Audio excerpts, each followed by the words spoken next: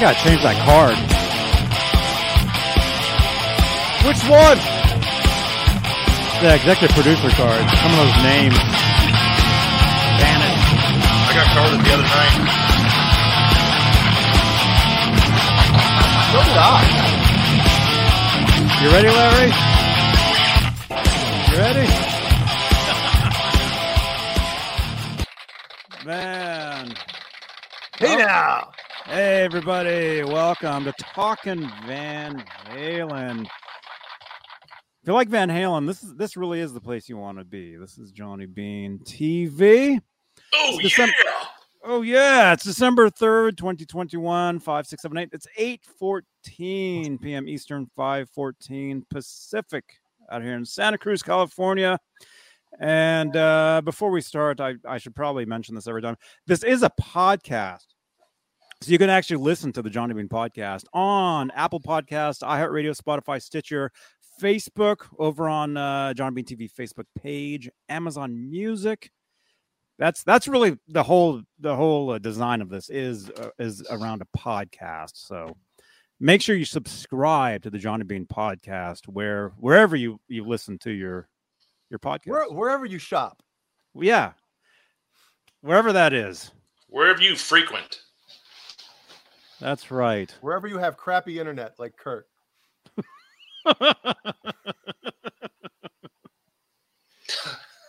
Man. Oh, Jay's busting my balls already. 15 minutes in. Hey, you know you belong when you know. Well, Kurt, just don't quit 20 minutes till. Okay. Hey now. All right. Hey now. All right.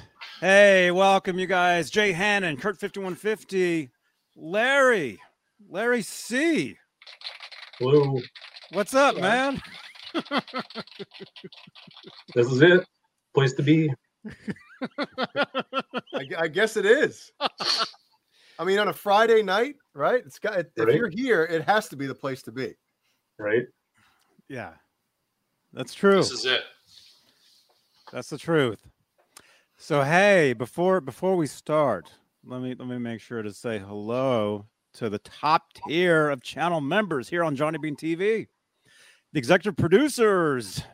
And they are Dave Ennis, Vinyl Freak 5150, Mike Neese, Music Therapy Laz, Majestic PB and J Cat, Wayno, False Flag, Andy Carson, Michael B, R Habs, The Chad, Lenny Lou and Mary, James Gum, John Moronic, Stephen Franklin, Michael Smith, the Captain, Killer. Thomas Santiago, Joe Christian, Jim Roy Hawkins, and Steve Carmichael.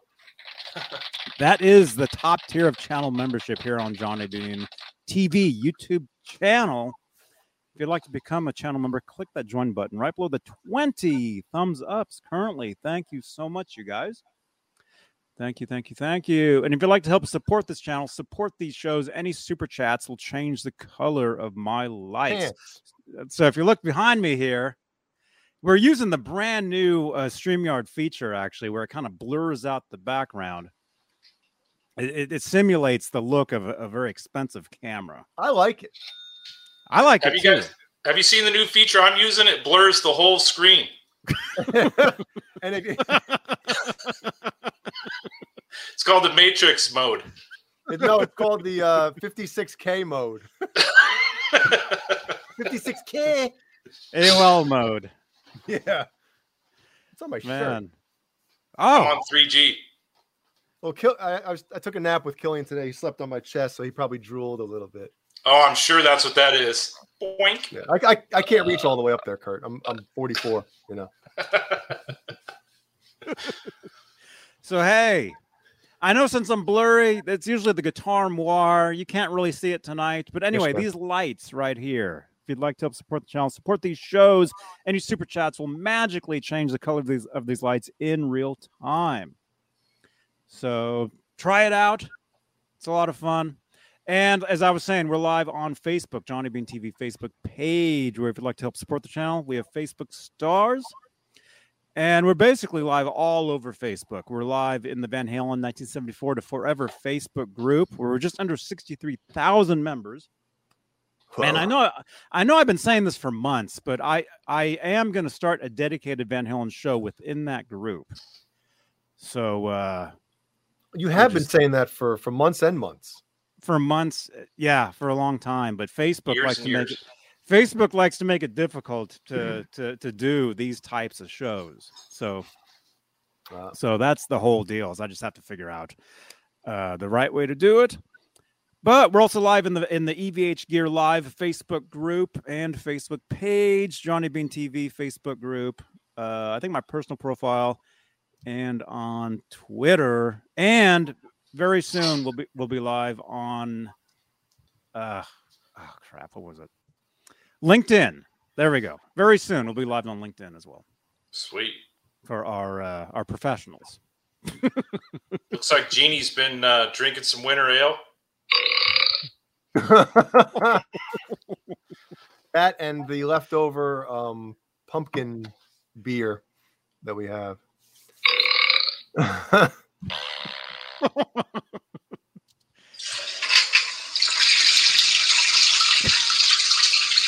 my God! Larry, aren't you happy you decided to come on this show on a Friday night with all us goofballs here? We're 7 years old. Oh yeah. Perfect.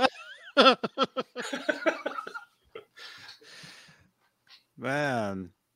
Well, hey, who do we have here? We got like 50 people sitting here. Who do we have in the chat? Kurt, go ahead. Your internet's the greatest. Why don't you Thanks, Jay.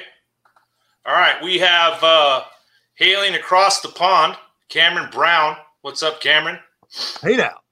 Hey, man. Christopher Live Sawa. We got Dakota Barrett.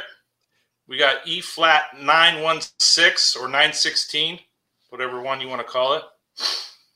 We got Jeannie Says downstairs. We got James Gum, not to be confused with the James Gum from Silence of the Lambs. Janice Lala. Leo Safco. Leo. We got Majestic PBJ and Cat. Music Therapy Laz. We got Pascal Barat. R2 R3 Locky Nut. Hey now. We got the Robot Master Switch. My nickname, Rock Daddy. RXR in Arizona. Steve Carmichael. Thomas Santiago. Thrash Metal and Fun Riffs. Tim Thomas, and all the rest trickling in, just like Jay did. Nice. Jimmy Carr. Jimmy Carr. Good to see you, man. What's up, Jimmy? Hey, what's up, dude? Okay, first of all, let me just say thank you so much to Mike Neese. Okay, he's super awesome, and he's sent me this brand new shirt from Van Halen store. It's the brand new Eddie Van Halen. Looks awesome. It does. But does it smell good? Smells great. Doesn't smell as good as the one I sent you, does it? Well, Speed stick. Yeah. Anyway, Johnny, Mike send it to me. Send it to me. I'll try it on. I'll wear it for a few minutes, and then I'll send it back to you. After Mike you butt Neese, surfed on it. thank you so much, and thank you for the pics as well. Look at that. Oh, right. Those pics. I thought he sent you some other pics that we can't show on here. Yeah, I'm saving those for my OnlyFans account.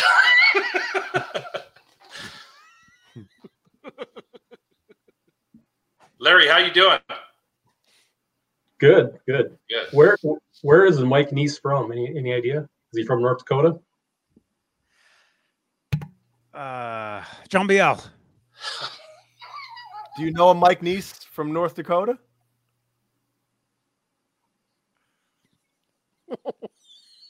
Larry? Yeah, okay, you're talking to me. Yeah, I know. I know Mike Neese. Oh, okay. That'd be funny if you actually knew this Mike Neese. I'm sure it's a coincidence, but there's a Mike Neese that I know. He's a DJ here in Fargo. Yeah, But, Mike's not a very common name. Well, Niece. right. I don't know. That might be him. Does he like Does your friend Mike Neese like Van Halen? Who doesn't like Van Halen? Come on, it's you know. Yeah, he's a classic rock fan, so I'm sure Van Halen fits in there somewhere. But yeah, he's been a DJ classic rock stations forever. But that's cool. Yeah, no, I don't think they're the same Mike Neese, but that's very good. No, Pascal, no, I didn't get anything today. Actually, I did get something in the mail today. I'll do a video. Where there we go. You guys, if you can kind of see, here's a preview right next to the Frankenstein right there. A new guitar. Ooh, it's new guitar day. Like peaking. Yeah, there it is. Look for an unboxing and review tomorrow of that guitar right there. An unboxing, huh? Yeah, I already filmed it. Oh, okay. Oh, I was gonna say. Yeah. Gotcha. All right, so how we rolling with this tonight? What are we what are we gonna be chatting about? Well, Larry called in. What was that? Tuesday? A couple days ago, you called up because we were talking, and you called up, and you had some amazing stories. So we'd love to hear more of those stories, and I've got some photos that you had sent, which we can show. But maybe first of all, let's talk a little bit about you and how did you get into Van Halen? How did you hear about them? Yeah, when I was a kid, my uncle gave me a Van Halen 2 album for Christmas, and he bought the album because he just thought the album cover looked pretty cool. And I think it might have been in 7th grade, around there. Yeah, 7th grade. But got the album, put it on, was automatically hooked, and then had to go back, get Van Halen 1. So wait, so that was your first exposure to Van Halen was Van Halen 2? Yes. Jay, he's like the third dude we've met where Van Halen 2 was their first album. Yep. Yeah, luckily my uncle just picked that because it was just by chance. But at that time, there was only one rock station in Fargo, North Dakota. I live real close to Fargo, North Dakota, for anybody that's who cares. But there was only one station, and whoever the programmer was didn't play very good music. I mean, ever. Neanderthal? They never.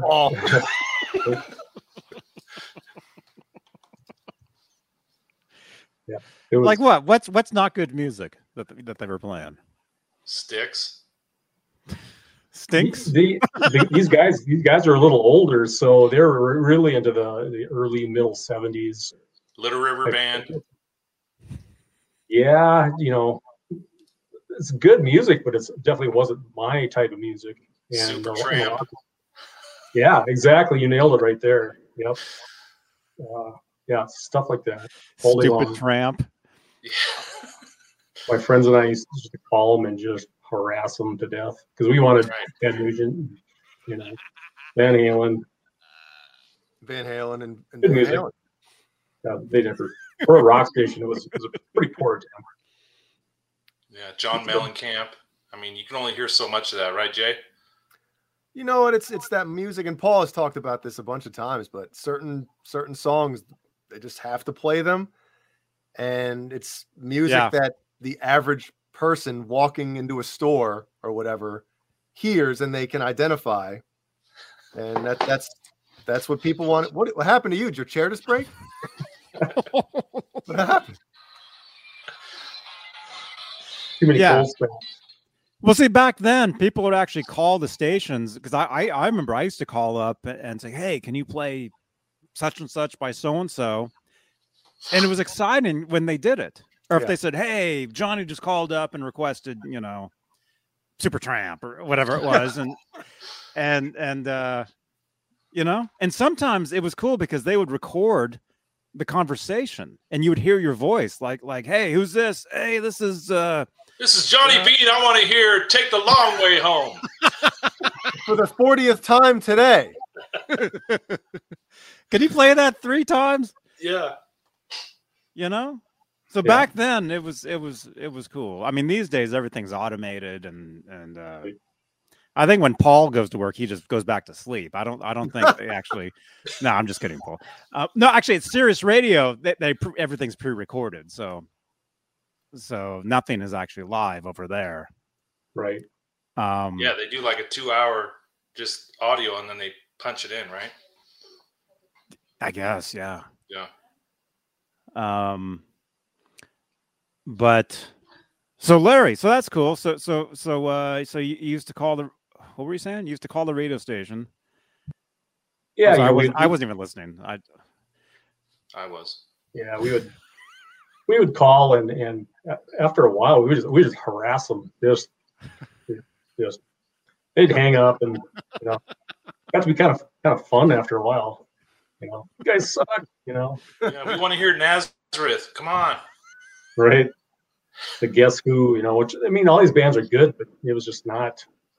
It was good 10 years before that, and then occasionally they would eke out something that was good, but yeah, it was like I said, one station. I think Fargo is the biggest city in North Dakota, and to have one rock station, it's pretty bad. Wow. Yeah, I grew up in the town I live in. There was one rock station. KATS, Cats. And but they played pretty decent music. The morning DJ actually reminds me of Paul. Maybe it was. Same type of attitude. Maybe it was Paul. Yeah, it could have been. The Mike Neese that I know from Fargo, the DJ, he's really good. He's funny and he's hilarious. Our Mike Neese is funny too. Gotta be the same guy then. There can't be more than 2 Mike Neeses that are funny, right? So. There can't be more than 2 Mike Neeses in the world. I mean, I think that's the limit is 2, right? Yeah. That's what I'm saying. Yeah. Yeah. Wow. So when did they start playing Van Halen in Fargo, North Dakota? Yeah, that's a good question. By that time, you couldn't. It wasn't worth turning the radio on because you couldn't stand what they're playing. So of course you just bought the albums and then just listened to the albums. It was painful. Yeah. Oh my gosh. Our radio station's so bad. Actually, the rock station. Yeah. Makes me want to go back to sleep. No. I mean, it's no, I get it. You got to play, the same stuff over and over and over. And I remember listening to rock radio when I was a teenager, and I heard all that stuff. I mean, that was my first exposure to Boston, to Styx, I mean, name like any classic rock song, and you heard it every day. Right. But yeah, I used to call the like local station too, and hey, can you play whatever by Van Halen or Def Leppard or hell yeah or whatever, whatever Right. it was we wanted to hear, because that's back when that's the only way you could hear the stuff, Right. There So was nowadays, there was none of this. So nowadays, what if I ever do put on the 107.9, the Fox, it's all the stuff that we requested back in 1982. They're playing it now, but Trendsetters. You guys. Yes. Right. They're just Hey, getting write that down. We'll play it 40 years from now. Right. Yeah.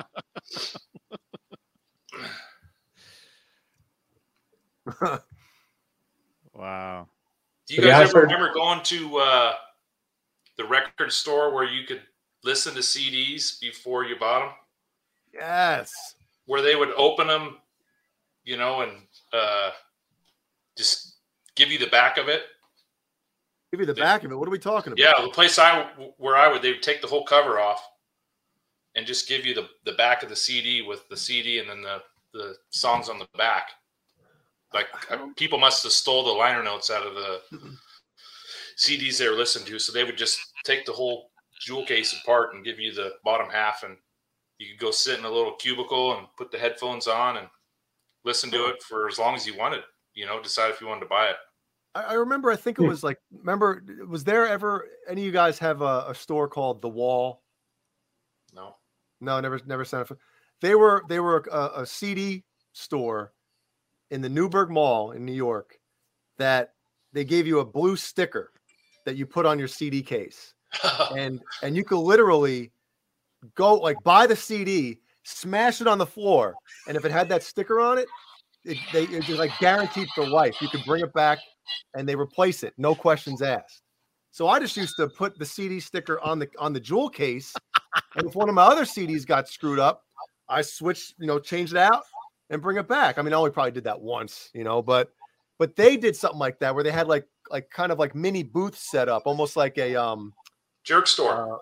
Like a jerk store. Yeah, exactly. I was gonna so same time, but I don't think it was like you get to choose. I think that was like new releases or something. They had like a couple different booths, but the headphones were always so greasy. It's like I wouldn't put them on. It's not like salami oil.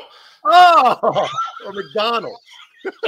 I think Tower Records started doing that in the early 90s. They had the CDs and they had the stuff to where you'd go and you'd push a button and you could listen to like whatever album it was. But yeah, I wouldn't put the headphones on because it was so gross. It was so greasy. And back then, they didn't have the hand sanitizer. They didn't have the hand sanitizer. Yeah, no such thing. Yeah. I had a friend that worked at a place in the mall. It was kind of like Jay when he worked at the video store. He would literally sell us CDs for like $5 cash, and we would give him cashish, and he would just do no sale, open the till, shut it again. You get the receipt, and it like just had the date on it and nothing else. And eventually, he got shit canned. But I probably walked out of there with 20, 30 CDs in about a 6-month period. It was better than Columbia House. Yeah. Wow. All right, so let's get into more Van Halen, Larry. Do you play an instrument or anything like that? Yeah, I play guitar. And is it because of Eddie Van Halen?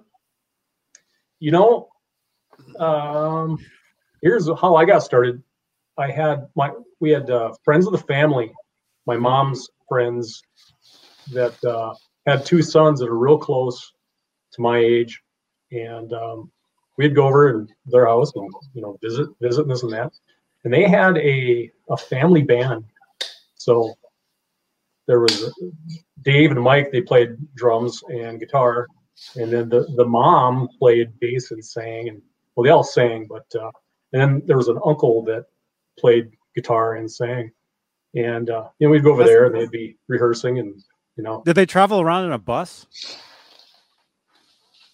Almost. I think it was a 62 Ford Econoline, if I remember right. To start out Partridge family. Yeah, pretty much. Yeah. But I was really young, 4th, 5th grade, and then but Dave and I were real close. He was 1 year older than me, and then Mike was 2 years older. But I hung around those guys a lot, and one day they put a bass in my hand and say, "Hey, let's play something here. Play these 3 notes." And I did start out playing drums when I was in 5th grade, and but by the time I got to 7th or 8th grade, being a percussionist in the band was like standing around and playing triangle because all the other upperclassmen got to play the fun stuff. So I was so bored that there was no way I was going to get a complete drum set. Like Ed Grimley with the triangle. Do you remember Ed Grimley? Yeah. Yeah. Dude, so funny. He was waiting for one thing, you know. That's right. Yeah. Hey, Dakota. Yeah, so anyway, I switched, started playing bass for a while, and kind of wanted to get into guitar. So Mike, the guitar player, he showed me the bar chord, and just started picking away at it. And eventually, they asked me to play rhythm in their band. I think I was 14 years old. Their uncle had some health problems, and so I was actually making money at 14 years old on the weekends. So that was pretty cool. Playing bass? No, I was playing rhythm guitar. Oh, what was the guitar? Do you remember? My guitar? Yeah. That's embarrassing. No, it's not. It's not. Never is, man. Oh, yeah. So yeah, nobody was going to buy me a guitar, and it was pretty evident. So Mike gave me some. I don't even know, maybe a Silvertone that was kind of beat to death. Mm-hmm. And Silvertone is awesome. Yeah, Johnny loves those, man. I have one in there. I can't remember because, of course, I took it apart and destroyed it like most of the stuff that I have. And Sears Roebuck. It was pretty bad, but I was in a wood shop at the time, so I thought, hey, I'm going to make a flying V body and then put this neck on there, put the pickup in there. So I made a flying V, and wow. So that was my actual first guitar that could kind of play. God, I made a pop pipe in wood shop. That was the first thing. Hey, how about this? I'm so old that in wood shop we had options. Okay, you could make this or that, and one of the options, I think I was in 10th grade. Yeah, 10th grade. Was a crossbow kit. Oh my gosh! We're all. Wow. There's like 10 of us making crossbows. The kit came with arrows and everything. So when the semester was over, we're all walking down the hall carrying crossbows with arrows. I don't think that fly today. I'm not sure, but you can get. Well, that reminds me of something. I don't mean to interrupt the story, but I got it. Remember the lawn darts? Remember those? Oh yeah, the original lawn darts. The original lawn darts. Right. Like when you think back, we just used to throw them into the air and just come straight down and stick into the ground. I mean, when you think back to that, and it's happened. Those things come down. They're just huge, human-sized darts, and they just penetrate your skull. And it's happened. So they started making the lawn darts. Remember the darts, plastic version with the base, whatever, the round base. The ball sack. Yeah, the ball sack. There you go, Kurt. Here's how intelligent we were back then. We took real bow and arrow and did the same thing straight up in the sky.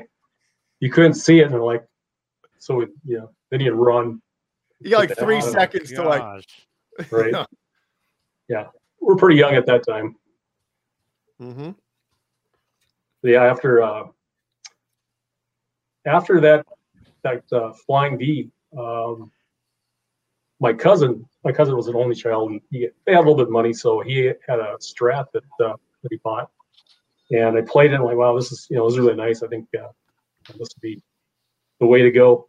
And like I copied the body of his Strat, went back to wood shop, glued a bunch of mahogany together, and made another guitar the next year. Yeah, I don't think they're handing mahogany out anymore in wood shop. No, I know. It's probably all balsa wood, Yeah. Right?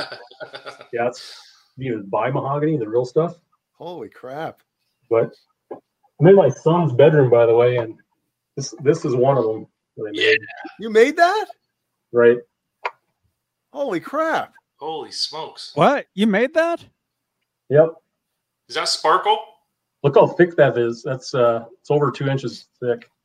Holy How much did that thing weigh? A lot. I should weigh it. Yeah, I never weighed it. But... He's getting a workout right now, just holding it, you see? Yep. That's cool. That is. Can we see the headstock? Wait, you made the whole thing or just the body? The body.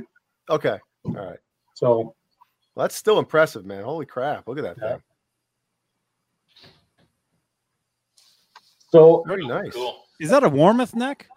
It is. Dude, I used to have that same neck. Yeah. They're really expensive nowadays if you look at them. But Warmoth just up the road for me. Oh, cool. Right? I wore the frets. It didn't originally have that neck on there. Had a performance. You probably ever heard of performance guitars? Mm-hmm. Yeah. Yep. This red guitar is like the second guitar or the third guitar that I built in a woodshop class. But I built a black one that's actually it's actually nicer than this red one. But Performance had an ad in Guitar Player magazine. They had replacement Fender necks for $99, and rock hard maples. I saved up my money one summer and bought that, and still going strong. But last Christmas, I gave you my heart. Remember that one? George. Sorry. George Mike. But I wore the frets out of these necks, and so they were kind of laying around doing nothing, parts getting robbed out of them and this and that. But since COVID, I always wanted to buy some good, luthier tools and repair some of the necks and frets. And so I started putting frets in some of these necks that are wore out and shot.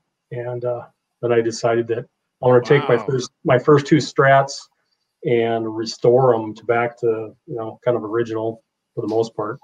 And I gave my first one, it's a black one, and gave that to my oldest son, and then my youngest son got this red one. So that was Christmas for those guys last year. That is awesome. How old are your? I have two kids myself. How old are your sons? 16 and 19. Awesome.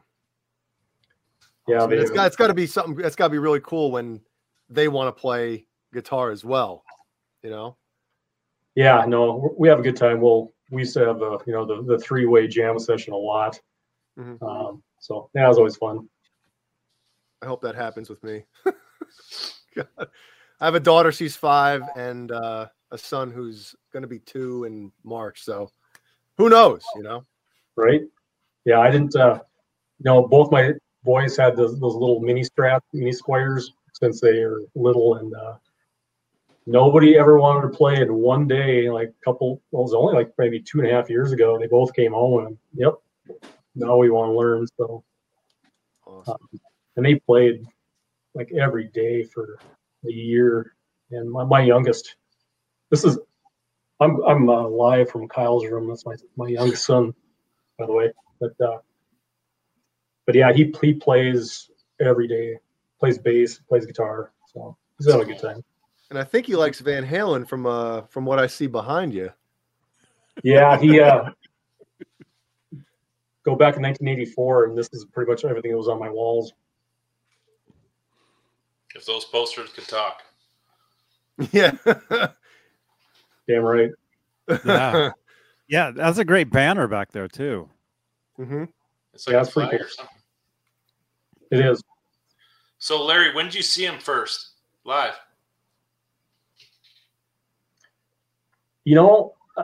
Unfortunately, where I live, it's really hard to go to concerts back in those days. If you didn't know somebody that lived in Minneapolis, St. Paul, by the time you heard of Van Halen coming to town, the tickets were already gone. Wow.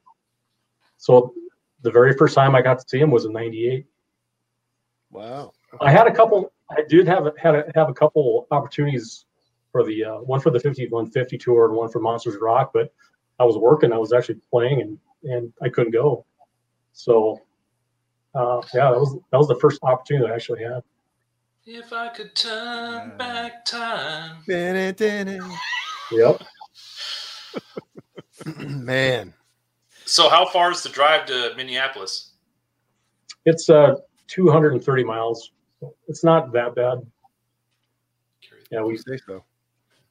Oh, Kurt is doing the math to see that if it's because I have this rule that if it takes longer for me to get to the concert than the concert actually is, I'm not going.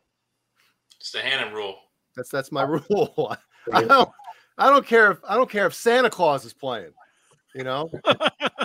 Yeah, every good show that we wanted to see, we'd have to road trip down to the cities, Twin Cities, and get a hotel or stay with somebody that we knew, and that was it. You know, really wanted to see the 1984 tour, but didn't make it. Well, and sorry, go ahead. So I was talking about my buddies Mike and Dave Anderson. They had an older brother that lived in the cities, and that was a lifesaver because he knew what kind of music we liked, and all of a sudden, I was a big Ted fan back in the early days, Yeah. And so he calls us one day and says, Ted Nugent's coming to town. I think it was 1981, and he's like, "You guys want to go?" And of course, sure. So he gets us great tickets right down on the on the floor, real close, right in the center. And we go down there, and he just, pays for the whole thing. Super cool. It was like probably one of the first big concerts I went to. But unfortunately, before that must have been '82, but the year before that, he got Mike and Dave. I wasn't old enough to go, but got those guys tickets to see the Fair Warning tour, and they were close down on the floor. And still pretty jealous about that, but that would have been a good one. Man, well, speaking of the 5150 tour, my brother is 4 years older than me, so he would have been in '86. He would have been 16, I think. And my parents wouldn't let him go. And he still is like holds that against him, because he ended up he went to the Monsters of Rock tour, 2 years later. Yeah. But he still is like, man, the 5150 tour. That same thing with me is like, that is, and it's obviously from Live Without a Net, watching that video a million times. Right. And he would have seen him. It probably would have been a few nights before or a few nights after, because we lived in New Jersey at the time. So it would have been at the Meadowlands, Brendan Byrne Arena was what it was called then. So it would have literally been either like a couple days before, a couple days after that concert was filmed. So he's still pissed. All these years later. Yeah, man. Dude. Because it would have been like almost really the same show. Yeah. I mean, because you know what I mean? Well, that would have been so cool. 14? No, he was 14. 15, whatever the hell he was, 15 or something like. Yeah, they wouldn't let him go. He was pissed. Right. But, yeah. I can understand that. And Jay, you saw that video I put on our chat, right? The other night?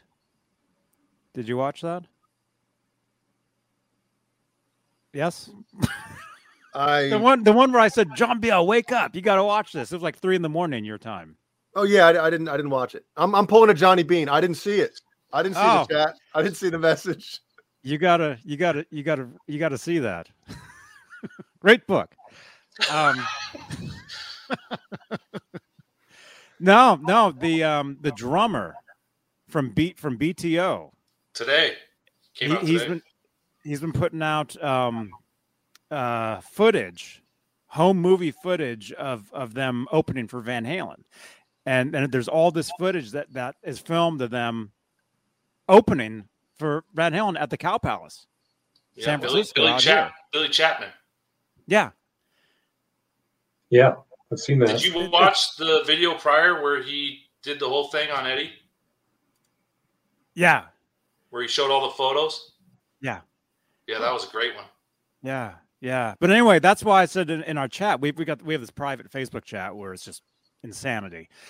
That's where I'm like, John Biel, you got to wake up, because they show the entire stage, and it shows like the opening band, like their little stuff in front. And like everything else is like covered up, and I think John Biel. You're gonna see John Biel. He'll put a jerk towel over his mini stage for tomorrow night. Yeah, he had a roll of paper towels next to his bed that night.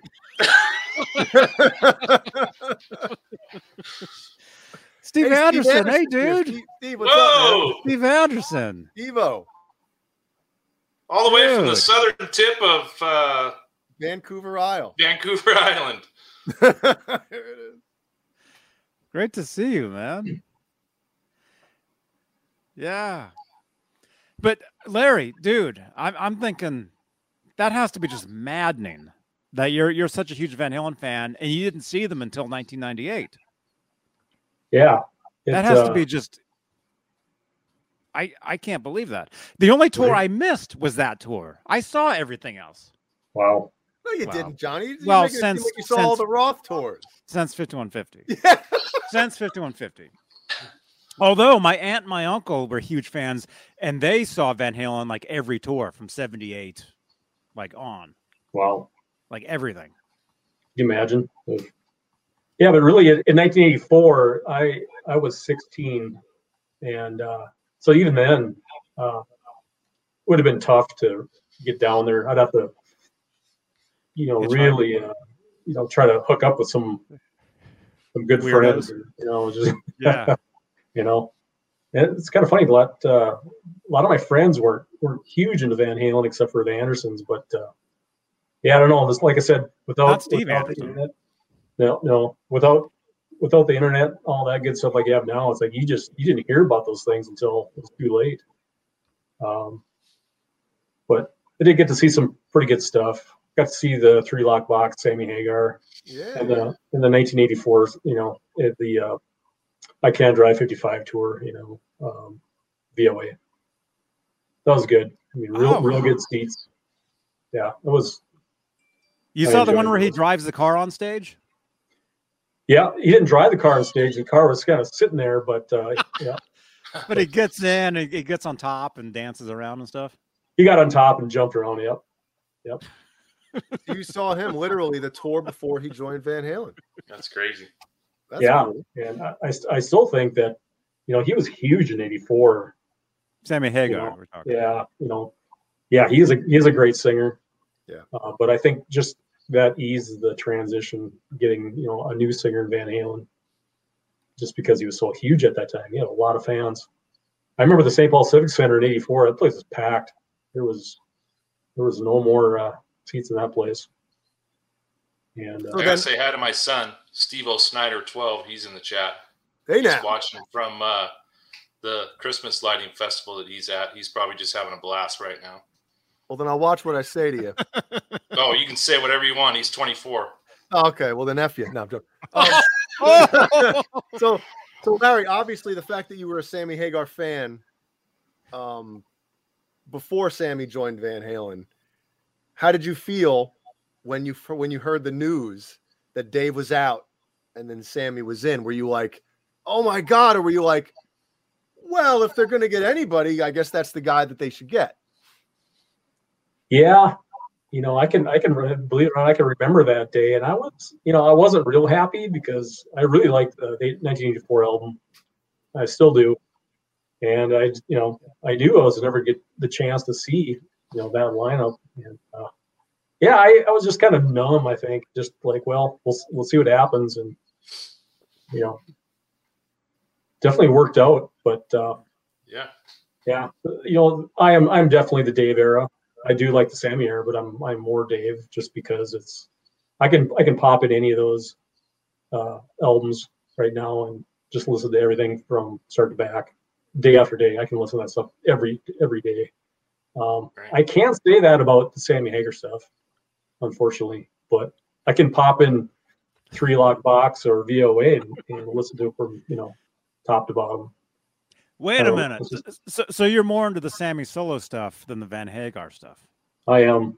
Wow. I mean, I like the Van Hagar stuff, but I don't know. It just changed for me just because I grew up on the old stuff. But, we got the DJ Mike Neese from North Dakota in the chat now. Oh, he's in. He's in. Well, it seems like Mike Neese in general. I mean, we know of two of them that are very generous people. We got Mike Neese in the chat sending Johnny stuff. We got Larry's friend Mike Neese giving him a guitar back in the day. Yeah, I need to know some more mics. Yeah. We need to know some more Mike Nieces. Mike Niece. Look up in the phone book. Does anybody use those and find? Well, only Alex to warm up was drum hands on, drum arms. Yeah, there you go. So Larry, fast forward a little bit. How far do you want to go? Yeah, to what? Well, What'd you eat for breakfast? No, what are you gonna eat for breakfast if we're fast forwarding? Yeah, I don't. What are you gonna have tomorrow? Pot of coffee. That's about it. A pot, yeah. Man. So 98. Yeah. Well, you got a phone call or invitation or whatever, right? Yeah, I'll back up a little bit. Playing, I was a senior in high school and playing with some guys and there no, is, it's you've seen Van Halen Unleashed, right? The MTV special. The dude, the guy on there, the kid that's I'm a senior, and Van Halen, he's talking about dreams all the time, like that. So whenever anybody says the guy on the far right on the bottom, so when you said you were a senior, it just instantly reminded us of that dude talking about I'm a senior, So, I haven't seen that video for a long time. Oh, it's awesome. But anyway, go ahead. I watched it when it was new. You probably haven't seen it since, but did I tell you guys I'm kind of old? But anyway, you don't look old, so feel old. But anyway, so I met a drummer that a classmate of mine went to college with, and he said he was a drummer from Dickinson, so we got him over because our drummer was not the greatest, and got him over to jam to see what would happen, and he was just amazing. And so we got him in the band, started talking about a bass player, is moving to town, so that kind of morphed into a new band. But and then the drummer started talking to me about a guy that he knew that he used to play the band with, and that was Mitch Malloy. And that was like 85. So in 87, he came to town, and we jammed, and I got to meet him and know a little bit about him. But so then every year we'd learn a couple of his original songs, and he'd come up and play with us, and it just every year he'd come back home for vacation, and that's how I got to meet him. But then I helped him out a lot every year for quite a long time. So in 98, yeah, in 96, he got the audition. You know what happens there. But yeah, in 98, he calls me and says, "Hey, do you want to go see Van?" He said, "Do you want to go see Van Halen?" And I'm thinking, yeah, well, just go to the show and have a good time.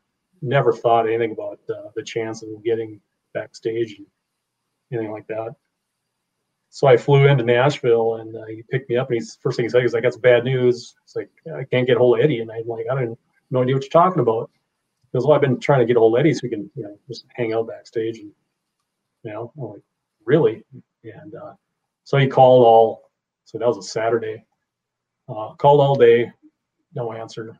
And Sunday morning, he tried again, and a couple seconds later, Eddie calls, and I can hear him through the phone just yapping like crazy.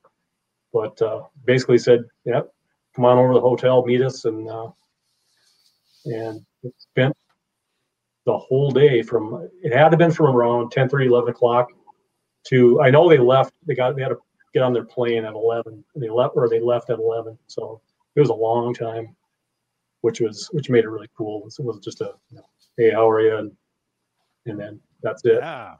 But yeah, just like I said, just being in the right place at the right time, knowing the right person. That's the only thing I can say how I got to that point. But I just, like I said, every day it's something that I think about. It's like, wow, what a lucky bastard.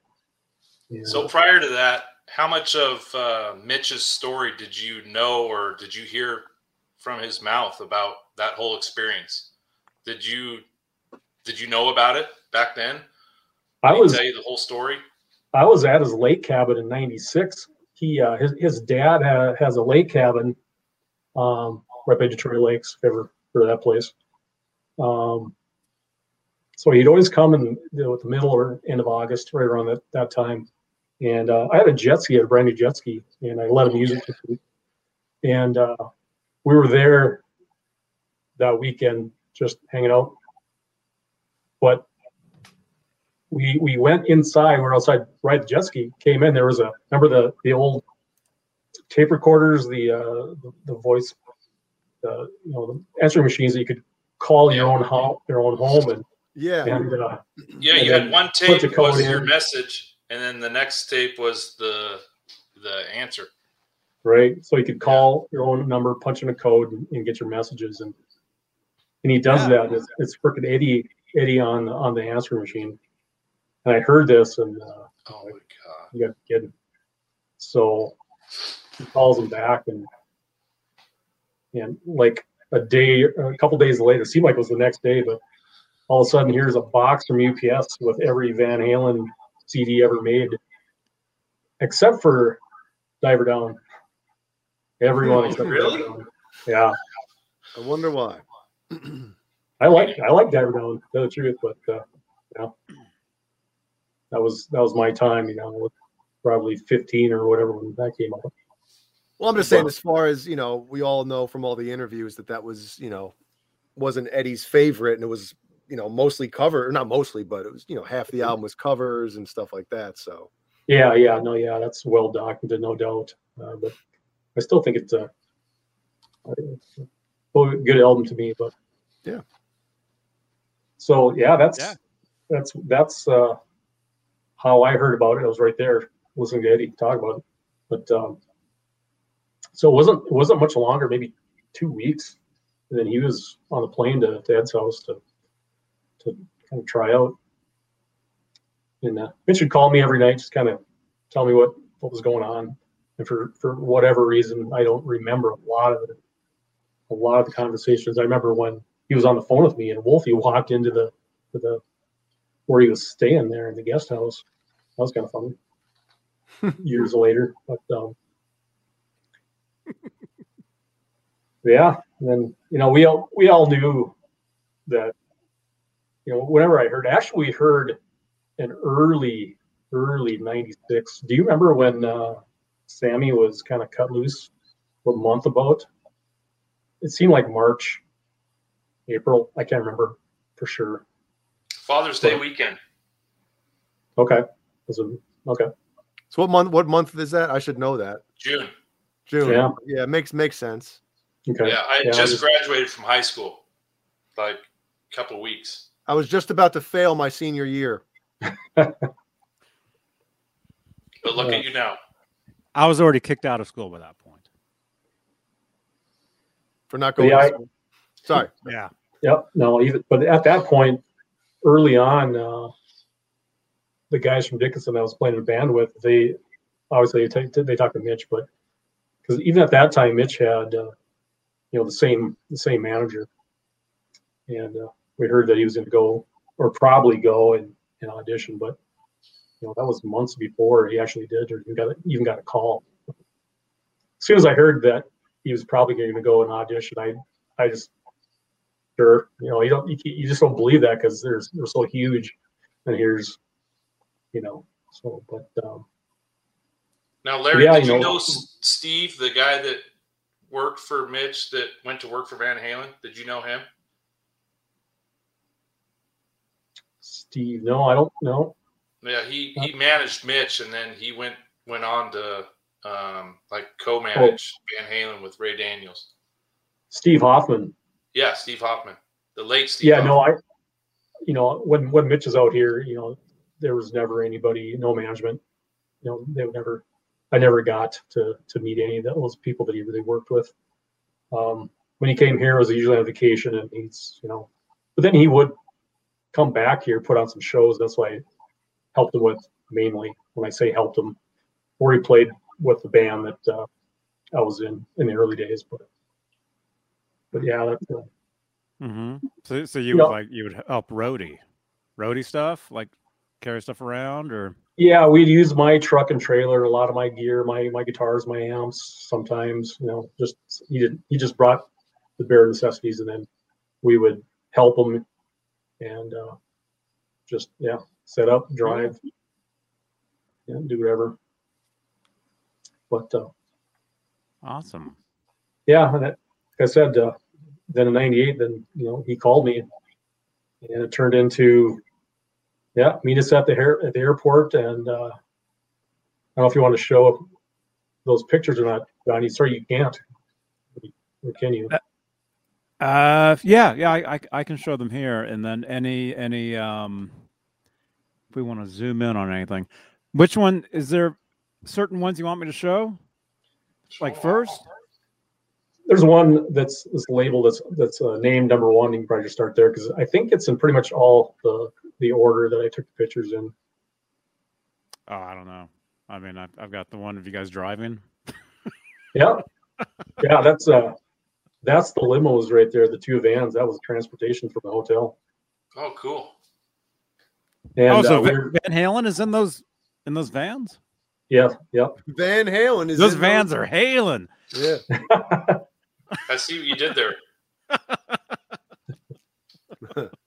I just had to take a picture because they told us to follow them real close so we could just drive in behind them at the amphitheater.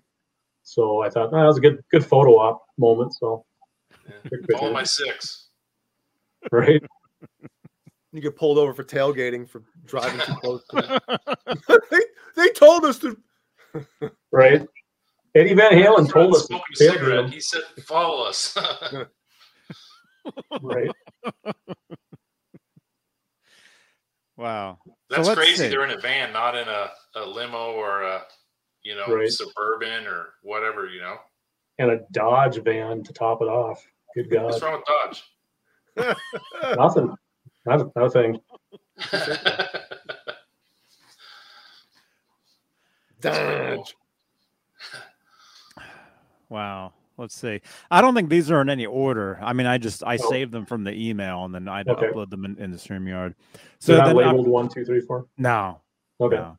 So I've got that one, and then I've got the one. There's ones of it looks like you guys in front of like a hotel, or is that airport?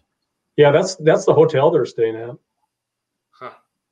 So, by the time we got there, they were ready for the transportation. So it took us a while to get ready and get over there. But the Michael Anthony there in the black shirt. What? Michael Anthony's in the white shirt. Oh, really? Yeah, look at the hairdo. Come on, Kurt. Holy smokes. You got to remember, I got dial-up internet. You got 2 bad eyes?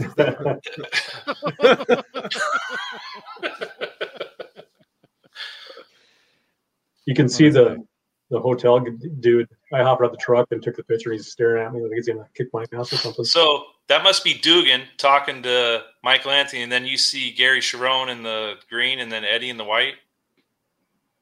Right. I don't think that's Dugan.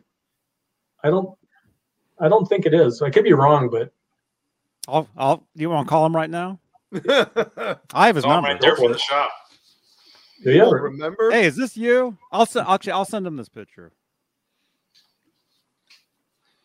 The guy in the black shorts looked like he's ready to kick some ass, Seabass.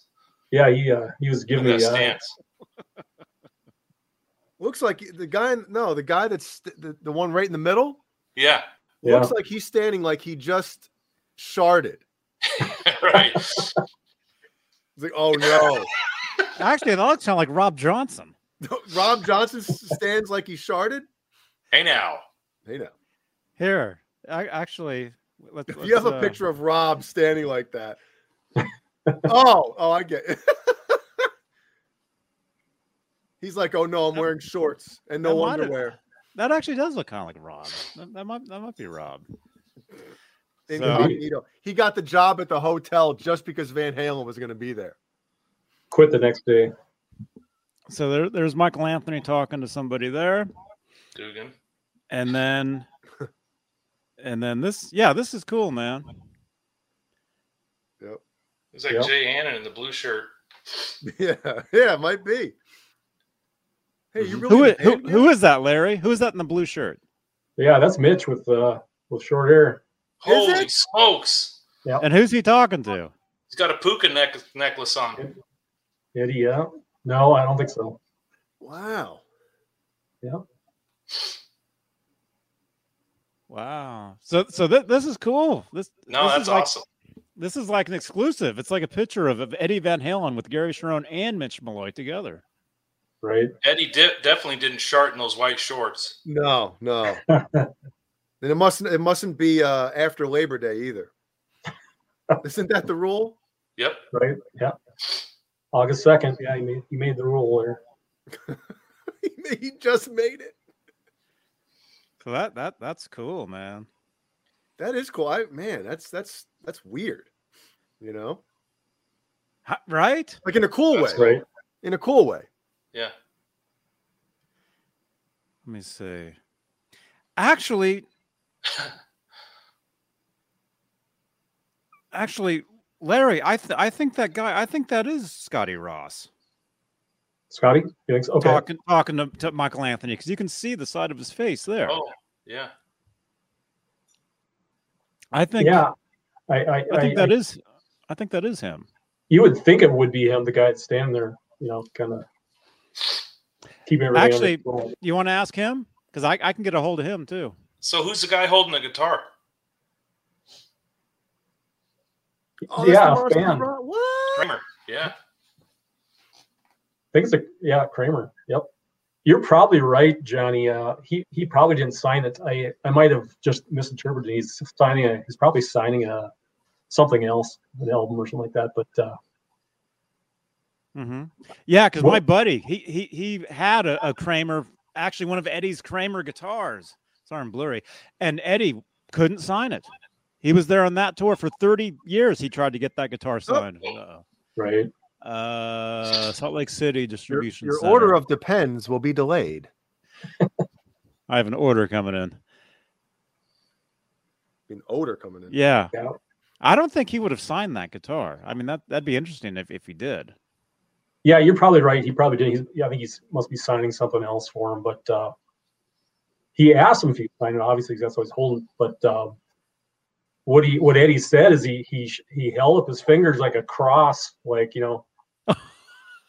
stay away. Wow. With the Kramer guitar? Yeah. That's why that dude's face is so red. He was probably embarrassed. Like, oh man, right. Yeah. And then Ed tells him to Ed tells him to I think he's crying. Check out Wolfgang. Wow. Oh, to check out a Wolfgang guitar? Yep. Who's good at Photoshop? Can you Photoshop Rob Johnson's face onto the Shart employee? Look, that does look like Rob.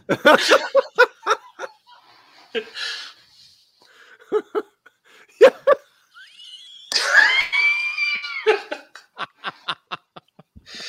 Oh man. Be careful. I think Rob's going to be on here tomorrow, actually. It's too late. It's way past Rob's bedtime. Look, we're in shorts. Yeah. Wait, who's that? That's that picture. Oh man. Oh no. You're gonna get me in trouble. Oh my god. Larry, sorry, we have a lot of fun on this show, man. Oh yeah. No.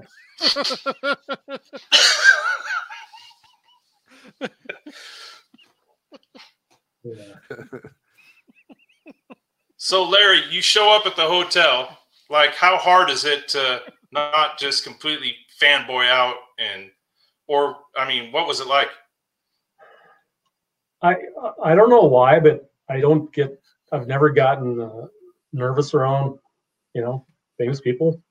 I've met a few people, but I don't know. I was not freaked out at all.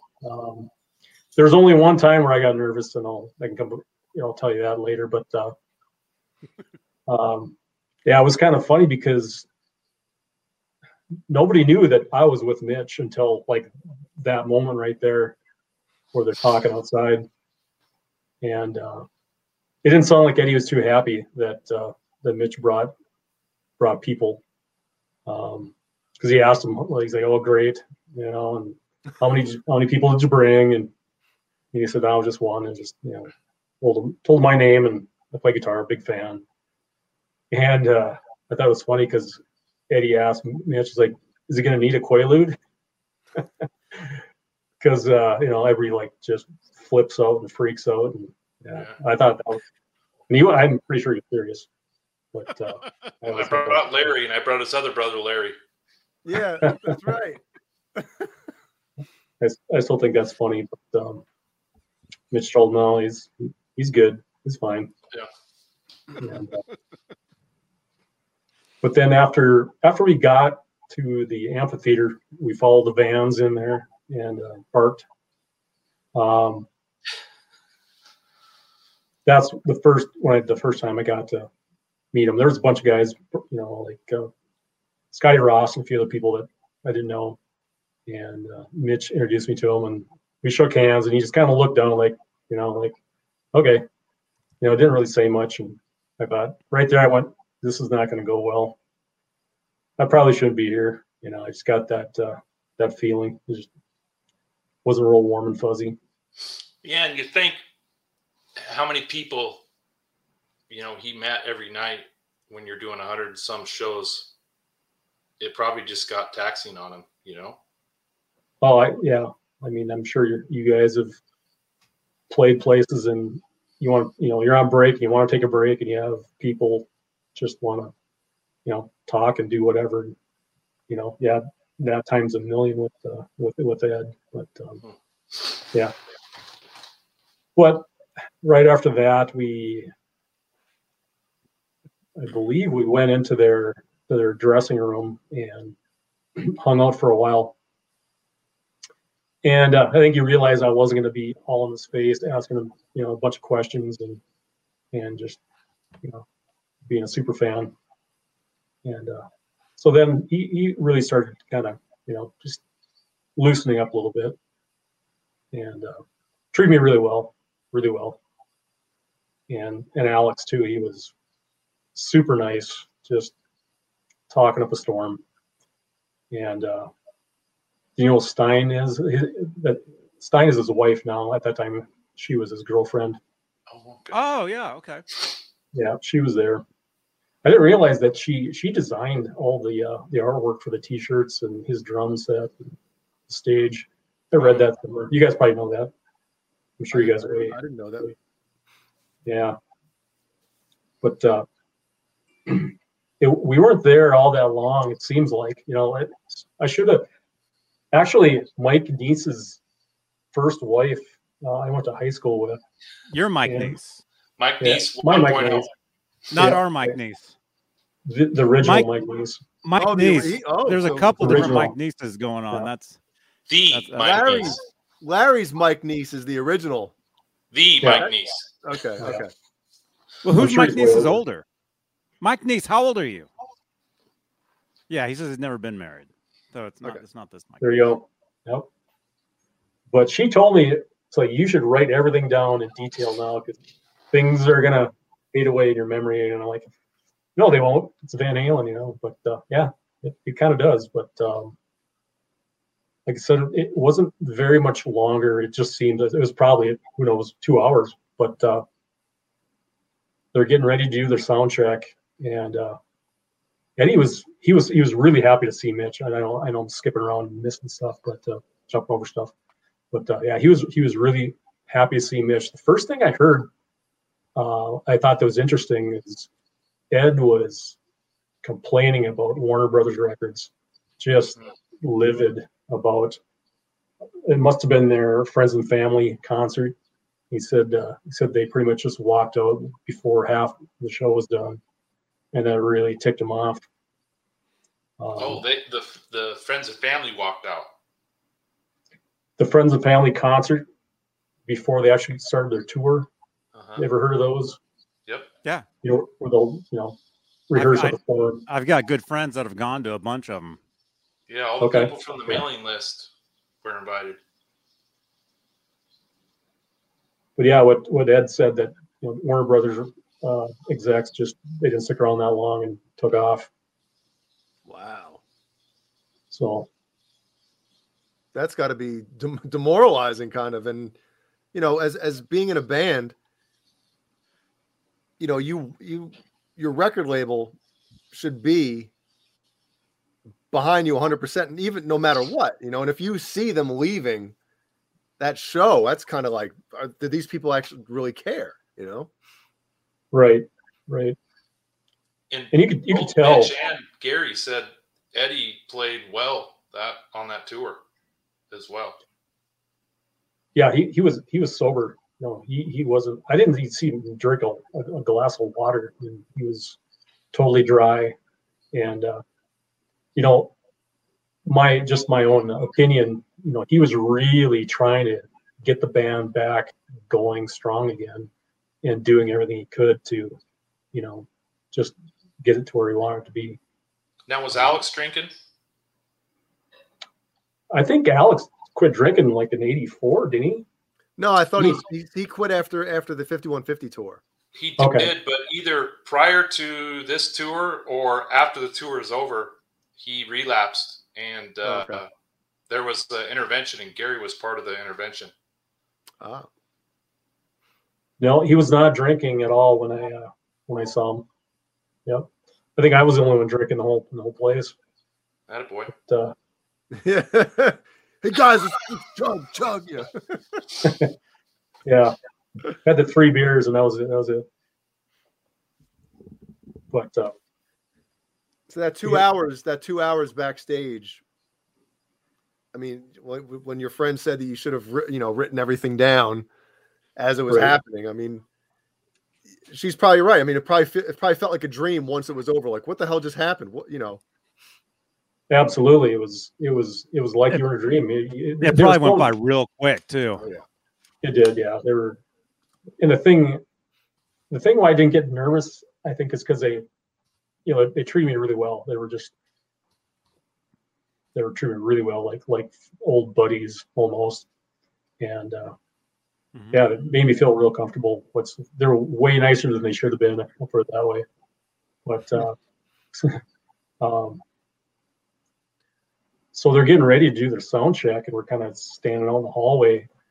And Michael Anthony's right across from me, and introduced myself a little bit. He's nice guy, real quiet, didn't say much. And Ed's like, "You guys want to come up on stage during the sound check?" Oh my gosh. And no. Why would we want to do that? I'll stay here. Let me finish this beer. So we go through onto the stage on Dugan's side. So we got to go through the bass cave with all the lava lamps and the chili pepper lights and the guitar, the bass right on the end was the Jack Daniels bass. And I looked at Mitch and said, "I'm going to touch it." So I touched it and didn't get caught. So it was a good day. But we stood right in the middle, right in front of stood right in front of Alex during the sound check. And yeah, that really blew my mind. Now, do you remember what songs they played for the soundtrack, or which one they played first? Do you remember any of that stuff? They played Without You first. Cool. And they played after that. I think they played The One I Want. Uh-huh. Yep. And I followed that song. Eddie stopped right in the middle of that song because he heard some crackling going on with his guitar cord, and so there was a few minutes of chasing down bad guitar chords, and then finished the song. And I believe, if I remember right, it was only 2 songs. I could be wrong, but and that was just guitar chord, And right. Was that instrumentally too, or was Gary singing for that sound check? Yep, Gary is singing. Wow. Yep. Wow. Yeah. You guys probably know this, but Ed at that time was using a big, thick brass guitar pick. Not sure if you knew that or probably knew that. you ever listen to the beginning of Without You, you hear that weird scraping sounds. Mhm. It's that brass pick get rubbed back and forth.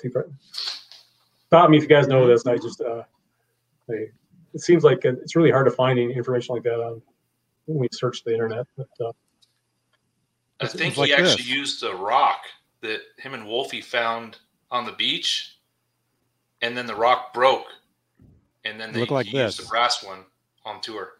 Yep. yeah, it did. The one that he had didn't look like it was really, really crude. It looked like he filed it and hammered it himself. It was really, really weird looking. Forged at 5150. Yeah, Oh, it didn't look that pretty at all. And I didn't see more than one sitting around. It was like one.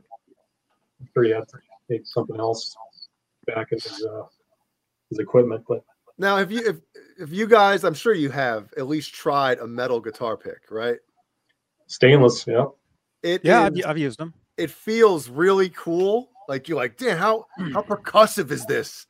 But then you look at your strings and you're like, Jesus Christ, they're already worn to shit. I can't use this thing. I'll be broke going through strings every day. Yeah. I had a hard And time Larry, playing with those.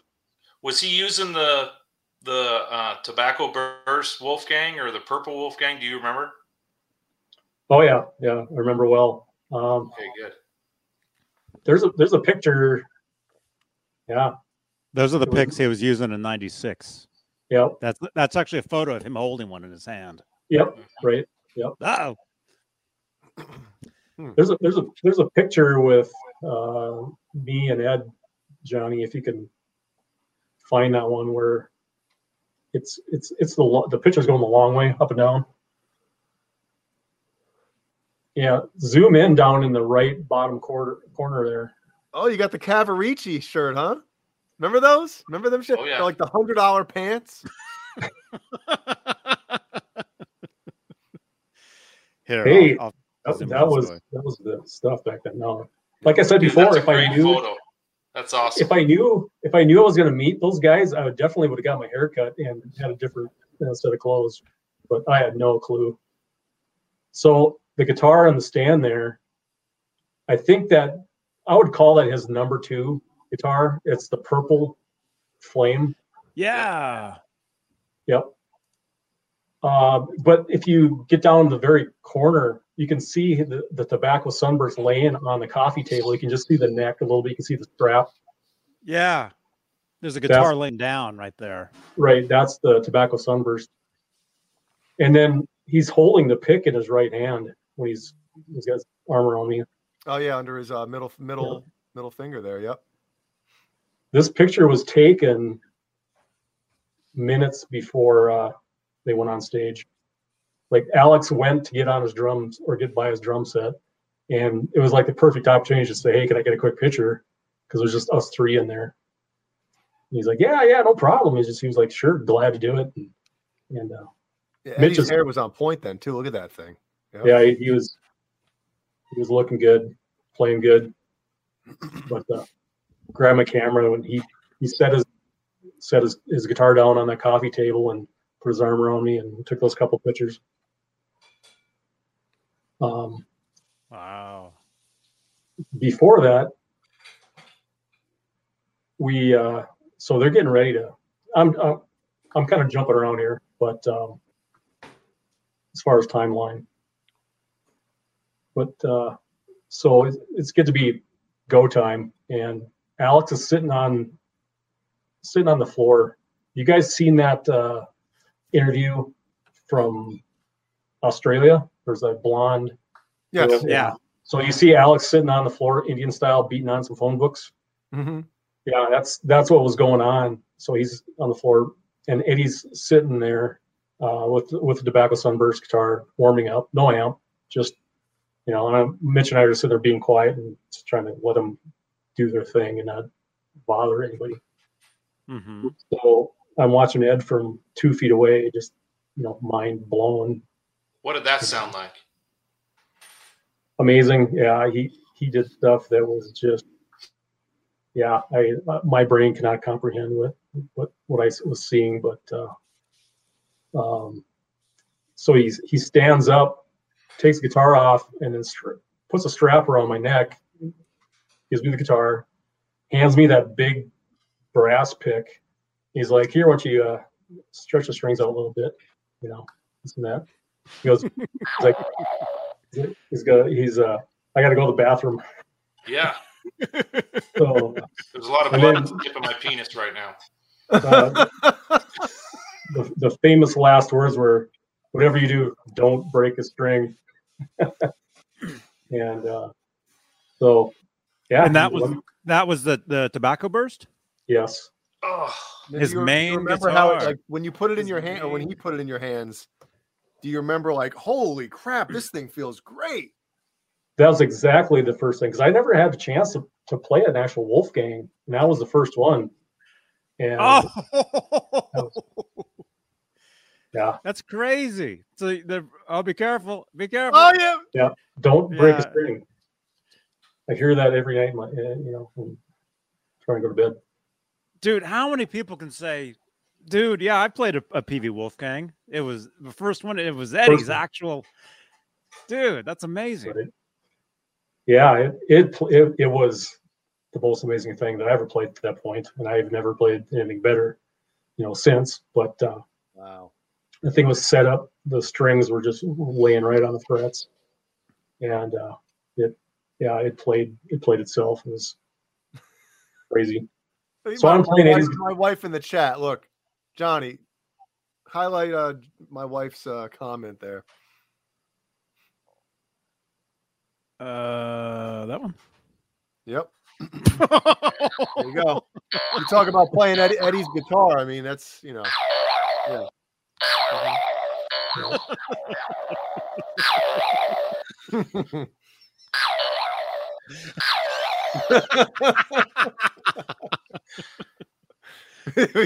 Larry's gonna tell me. I was on this show last night. All they kept doing was hitting the sound effect of boner. I gotta get some lotion for my lips. Yeah, I'm used to the sound effects. That's yeah. You've been pretty light on the sound effects tonight. So yeah, so I'm playing Eddie's guitar with this big brass weird pick, and Alex is right to my right, sitting on the floor, banging away on a couple of phone books. It's like, how is this real? You know what I mean? It's crazy. But so when he came out, when it was going to get it from you, were you like, did you wash your hands? that would have been a good one. Yeah. Yeah. I just told him that's the most amazing guitar I ever played in my life. It's crazy. And yeah, it was just seconds after that is when we took those pictures. That's cool. Yeah. I could get a quick autograph, and I had a pen that I found in Mitch's his pickup, but I just said I told him I need to find something to write on, and there was something to write on, man. Yeah, exactly. So there was a schedule that was printed out, taped to the wall. So he's like, well, you can use this. So he peels it off himself, folds it in half, and then writes. Actually, I had it written to my wife, and gives me that autograph. And so I thought that was pretty neat. Yeah, that's cool. That's awesome. And then they're getting ready to go on, and I seen him kind of looking down. He's got like furrowed eyebrows and kind of looking real. He's concentrating on something real hard. And this is the only time I got nervous. Is comes over to me and he gets right in my teeth. He's right there. He's kind of hard of hearing, so he's up close. Yeah. So he says, "Oh, what kind of guitar do you play?" And I tell him, and he's like, "Do you want a Wolfgang?" And I'm like, "Okay." I can't remember what I said, but it was. Here's my address. I was freaking out. Inside I was freaking out, and that was the only time I got nervous. And he's like, "Yeah, well, I'll get your contact information from Mitch." And then they pretty much went on stage, started the show. And I never did get the guitar. Yeah, because Mitch probably still has it. Could be. Yeah. Yeah. I never did get it, but the offer was so genuine because I saw his face, with all this thought going on, and I have no idea what happened. I have my thoughts, but there's got to be an assistant next to him to be able to take down that information and run with it. Yeah. Yeah. I don't know, but just the offer was huge. I got to play his guitar. I'm good. But Yeah.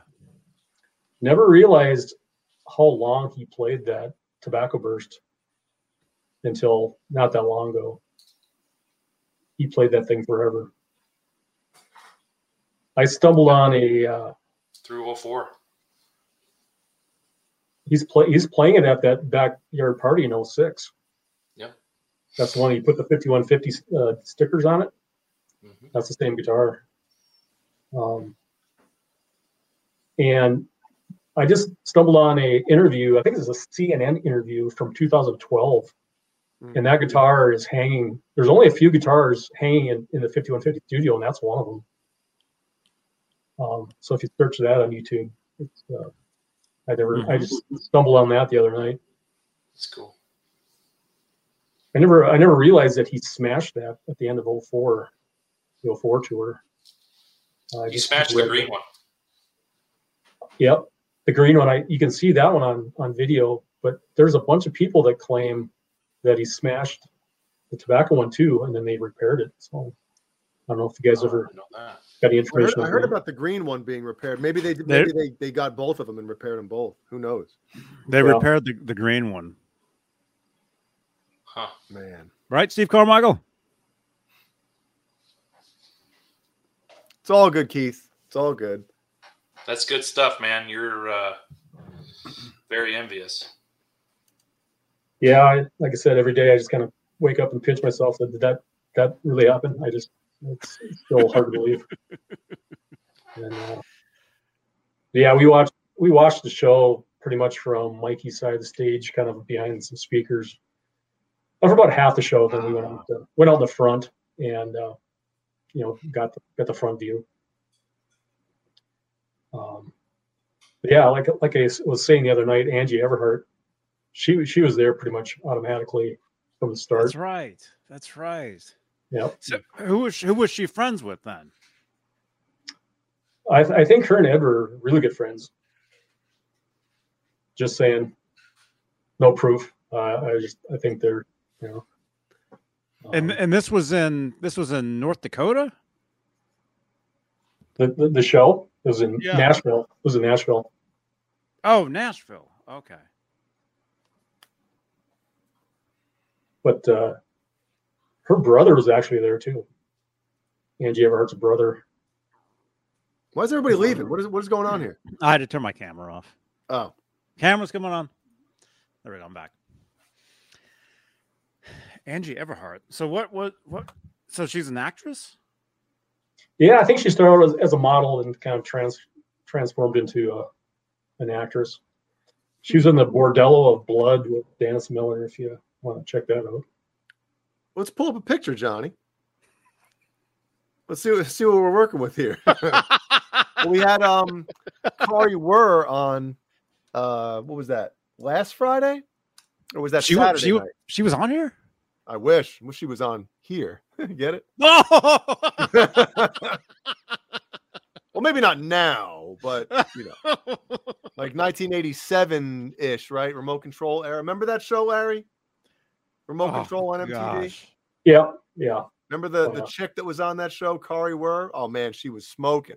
Bordello of Blood. I'm drawing a blank on her. Oh, I drew many a blank.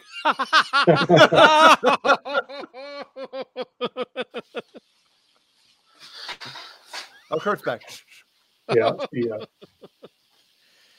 It was funny because she was very dressed down, and she wasn't real popular, to a guy at that time. Might have been, the girls probably knew her from Pantene commercials and stuff like that, but she looks like she could be familiar, but I didn't know. I had no idea. Mitch didn't know who she was. She just, introduced herself as Angie, and that was it. And but she was really super nice. This is her right here. What are you sipping on, Kurt? A little rum and Coke. Oh.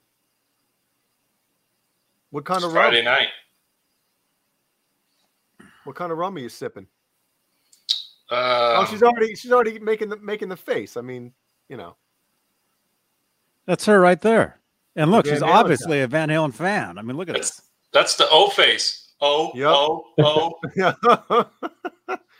Let's go back to an earlier photo because I don't remember I don't know what she like who that is from that picture. So let's go back to her prime. I'm an idiot. Who are we talking about? Angie Everhart. Angie Everhart. She was in she's obviously a Van Halen fan. It's like nothing but pictures of her with like Van Halen stuff. Kurt's putting it right into his spank Brazzers. bank next to Remy LaCroix and whoever else. Corey Wurr. Yeah, that's her right there. Look at the shirt. Yeah. Oh yeah. Yeah, that's the 93 shirt, but it's all like beaded and stuff. Yeah. Bedazzled. Yeah, it's a cool shirt.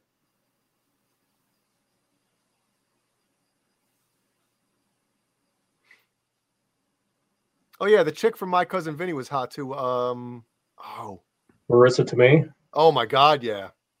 Don't get Jay started. Yeah. We'll have to check out early.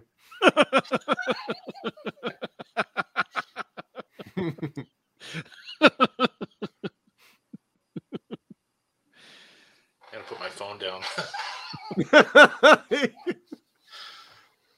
Next thing you know, you're gonna see Kurt's camera tilt back because the desk is gonna lift up. You know? Honey, get some red hair dye on your way home. And Kurt's already got that Van Halen shirt. And some beads. Yeah, some beads. For the shirt.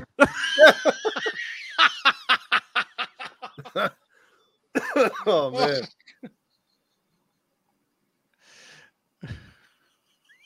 Yeah. Wow. I So could- wait, I so could- Larry, you're saying you met her at a Van Halen show? Wait, Rob, is that Backstage. the jacket Rob Johnson's wearing? Yeah, right you now? just stole the words right out of my mouth. Yeah, she was there the whole time. She was in the dressing room a lot. Same time we were. That's cool. That's why Rob's wearing that. It's gotta be. You know. Let me Yeah, see. she was- Poor Larry doesn't know who Rob Johnson is. I do know Rob Johnson. No, you do. Yeah. Oh yeah. All right, He's good. famous. Rob's Johnson. Yep. I know he is. But yeah, she was there from really the same time we got there early in the day till the end. Yeah, I was really kind of disappointed with myself because I seen her with one of those little stripy disposable cameras that they were selling at the merch stand, and she's walking around taking pictures. Like, why?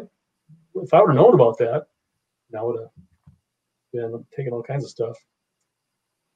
But I didn't feel like taking my 35 millimeter and annoying people.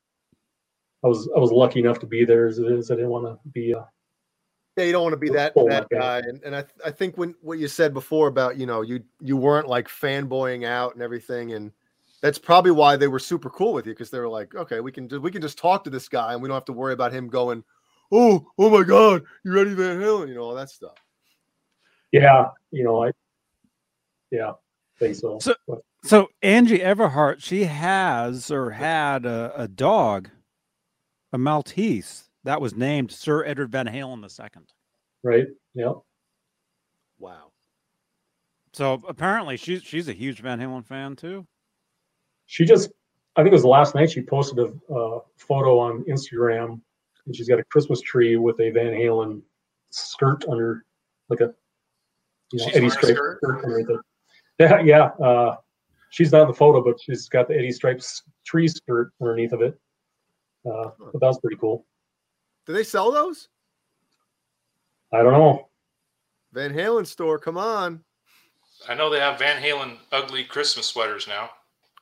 Oh, Really? I'll have to send Ellie to school with one. Did you guys see?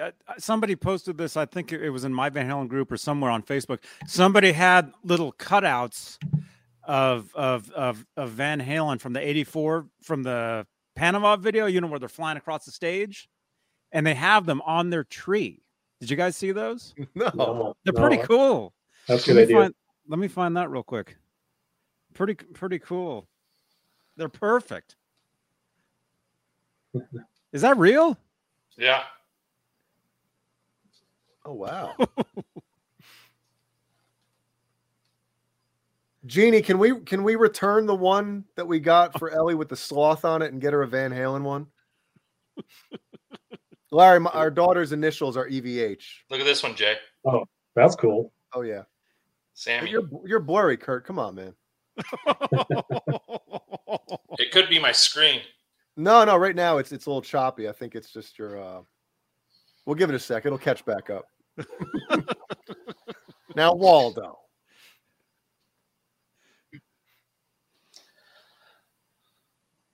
Oh, that one's awesome. I like it. Wait, are those official? No. I don't They think none should of be. those are official. They should be official because that's official right there.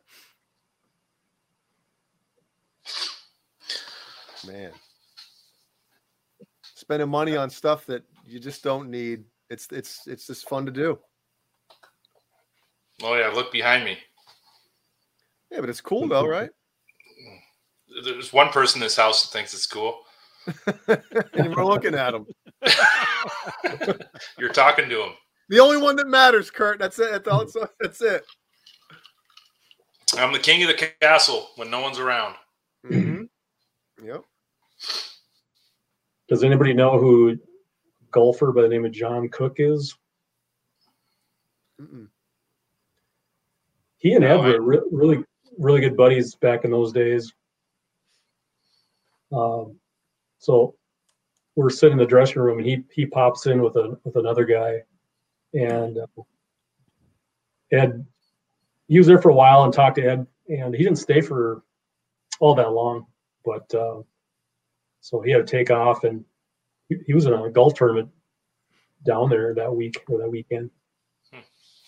But they felt like they were really good buddies for a while, and so after he left, Eddie was like a little kid. He was like, "That's the guy that introduced me to Tiger Woods," and he was just like going on and on and on. And I'm thinking, so you're Eddie Van Halen. I mean, yeah, Tiger Woods is pretty amazing, but he was so excited about meeting Tiger.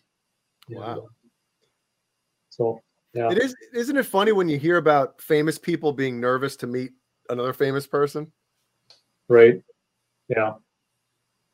Then there was another dude that pops his head in.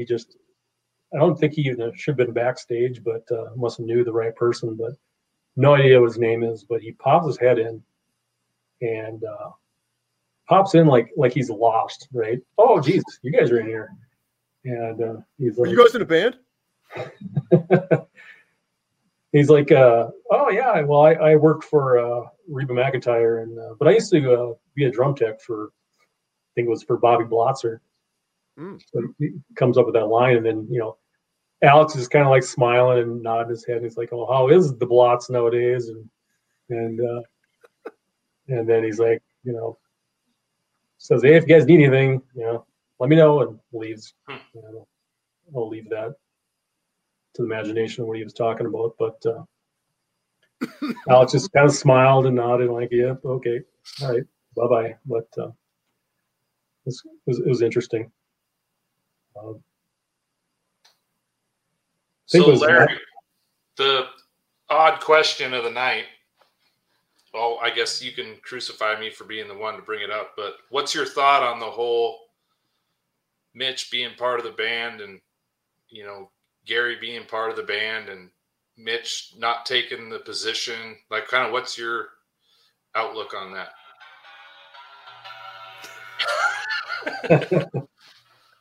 Yeah, no, I mean, even Mitch knew from the start there was no way that he would ever be in that position. You'd never be the singer. We all knew it. None of us even thought twice about it. Well, maybe if there was never anybody that ever thought maybe.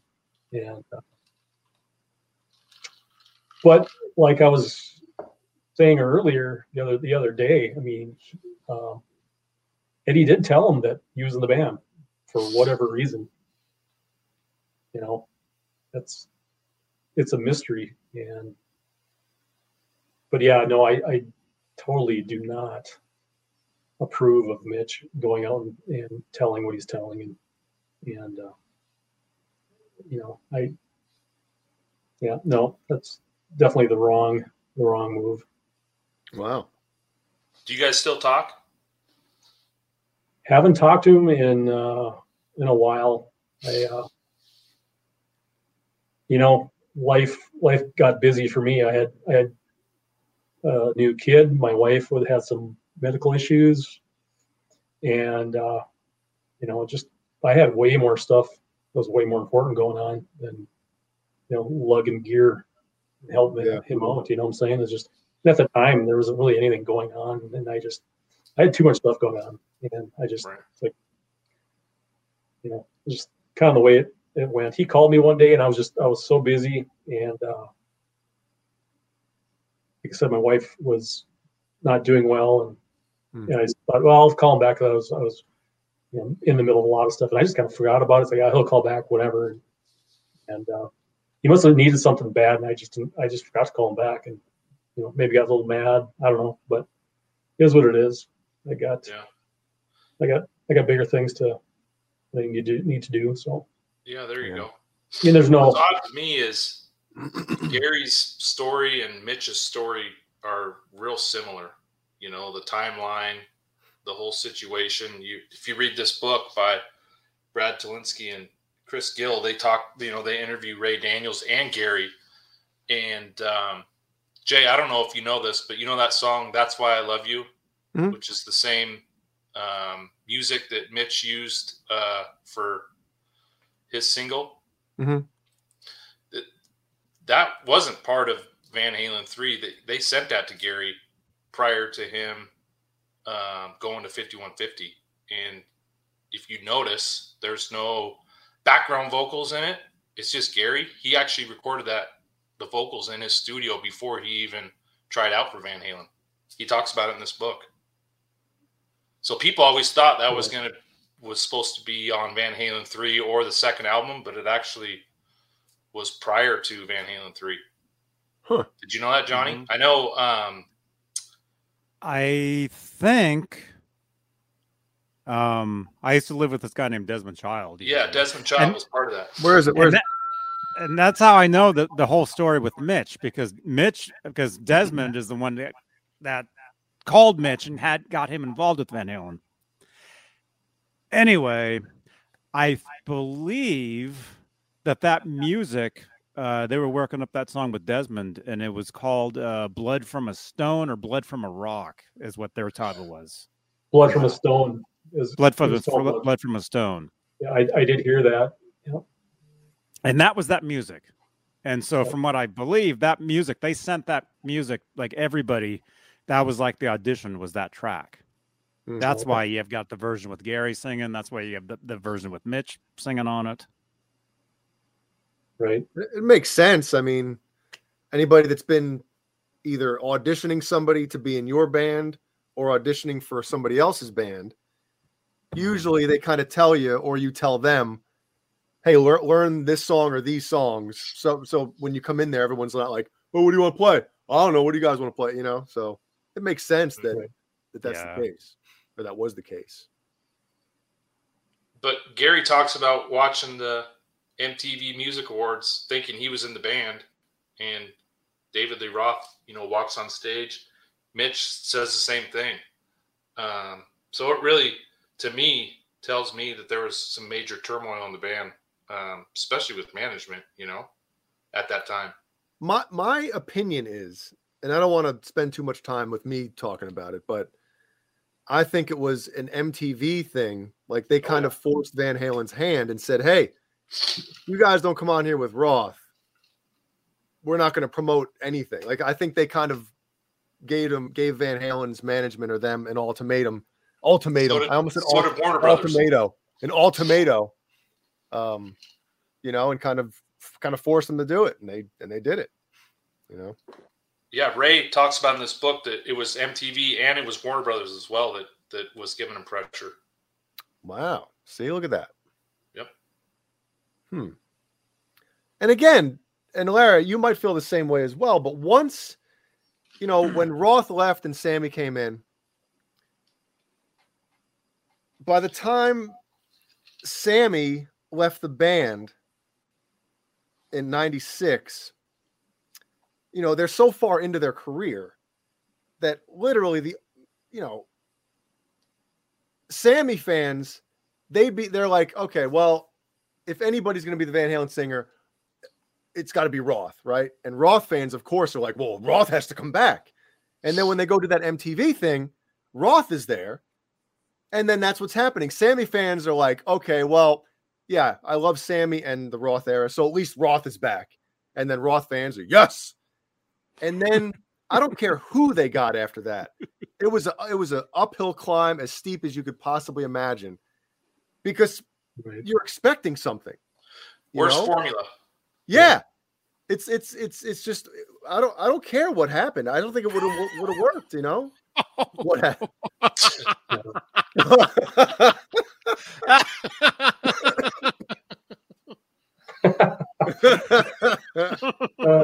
Oh man. I have no idea who this Nerd Halen is, but that's I've never heard of Nerd Halen before. Nerd Halen. Oh, man. Yeah, I agree with you, Jay. I think it was a recipe for disaster. Worst timing, worst situation, bad decisions, and maybe Mitch did see the writing on the wall.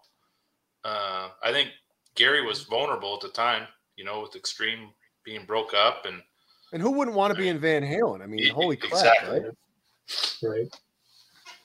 Great interview from Ray and Gary in this book. If you guys haven't read it, Larry, have you read this? Not yet. No. It's great. It's a good read. Yeah, there was no way, in my opinion, from what I saw, there was no way Mitch ever believed that he was actually in the band. I mean, there's no way. Wow. It was just because he even said that. I don't know. I'm a little fuzzy. I don't know if he ever mentioned this on an interview or he just said it to me. But he's like, he could not come up with lyrics or melody for Ed's music. He was just struggling. He did mention that. Okay. Yeah, that's what he told me. He's like, this is like so foreign to me that it's wow. He said there was one song that Ed played him after probably 4 or 5 other songs that he played him that he said that he thought, oh, I could do something with that. And he said he's never heard it since. Like it's never been released. Yeah. These guys are having fun with it. No, it's I mean, I don't want to turn this into a whole negative thing, we can save that for tomorrow night. But hey now. John Beale's fault. No, Larry, I have a good friend who's a guitarist as well. And he had a very negative experience with Mitch, but I'll leave it at that, I might know him. What's his name? I don't want to throw him under the bus on here. Come on. If he wants to say who he is, he can. He's in the chat. I said his name at the beginning of the show. Put it that way. In the chat. Rob Johnson. No. I was joking. It's Rob's Johnson. Oh, okay. But regardless, I think Mitch had a cool experience, and lucky for you, he took you, to that show, and you got to experience what you got to experience. So that's right. Dynamite. Yeah, no, I'm still very thankful to this day. And yeah, that was, like I said, every day it goes through my mind, and you can see why. But, yeah, there's a lot of things I'm kind of skipping over, but one thing that I'm gonna touch on real quick is, so we were invited to dinner, which is just basically a table in a room backstage there. So it was, so Alex is at the head of the table, and Michael is right across from me, and Mitch was right to his left, and then Angie was to my right, and we're having dinner with with Van Halen and Angie Everhart. So I can honestly say that I had dinner with Angie. So Yeah. and I can't even, I'm not lying. So we had dinner. It was good. What'd you have? There were some chicken breasts, and there were some refried beans, I remember. And all I remember is Michael was right next to me, and he's puts a big pile of refried beans, and they had Tabasco sauce. He puts it on there, and he looks at me. He's like, "The plane ride's gonna be fun tonight." And he kind of got that wild look. It's hilarious. Yeah. Oh, that's good. Yeah. Oh, and Alex was giving me crap because he's like, "Well, you could probably have another beer, but I don't think Bob is going to let you." I can't remember Bob's last name, but he's like an assistant. He's been with them a long time. Yeah, Bob, John Biel. I know who you're talking about. Yeah, I forgot his last name. John Biel doesn't know who it is. Kurt's video is frozen, or it was. We got a ventriloquist on with us tonight. Every time you met Larry, every time you mentioned Mike like doing something, I picture him in the corner like, I miss Sammy. I wish Sammy was here. Yeah. Yeah, and one thing that Dugan was really cool. I'm gonna say that before I forget about it. Dugan super is nice very guy. Cool. He's just, yeah. It's like, hey, if you guys want to stand here, just don't say. He was just, just don't touch the Jack Daniels base. Guilty. My DNA is on the Jack Daniels base. So when you were at sound check and when you were on stage for the show or whatever, were you wearing earplugs? No. Were you deaf for the next 12 to 24 hours? At that time I was playing with like the world's loudest drummer, so I was kind of used to it. But it wasn't that loud. I didn't think it was that loud up there at all. Yeah. It was outside, it was an amphitheater, so you're outside. It kind of washes away a little bit, but you don't get all the echo and the bounce. Yeah. I didn't think it sounded that good up there. His system was scaled down too on that tour. Right. Yep. Yeah, I wish I would have got closer to his side, but you don't want to get in the way, So you just walked right across the stage in the middle of the set. I want to stand over there. I was right in the middle where that little bump out was that you could jump up onto the stand. That's where we were, right? Pretty much in the middle, off to the right, by Mikey. Yeah. Just lay right on all three cabinets like George Costanza. Start moving the mics around. Like, I think it sounds better. Twist a knob or two. Adjusting his EQ on his amp. Hey, you got a little too much mids here, dude. You gotta. Yeah. He's a real pick. How fast can I get thrown out? Yeah. Oh man. So Larry, did you see him at all after that? After the 98 tour? Did you see any of their other shows like in the future? Yeah, that was kind of funny because one of the few questions that I asked him was, I didn't know, no internet really that I was using much back then. Probably was, but I asked them if they're coming anywhere close to Fargo, like Grand Forks or even up in Canada. That's right north of me. And they just both kind of shook their heads like, no, not going that direction. And but then in 04. That was the first time I'd ever been to Fargo. So I don't think I had anything to do with it, but it was kind of ironic. But so yeah, saw him in 04 in Fargo.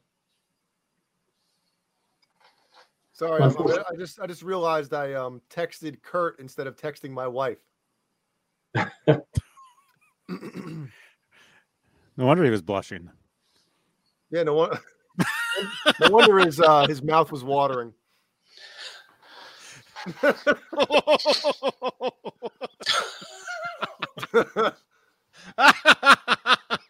Oh man, good thing it wasn't something else. I just asked Kurt if he rode his bike.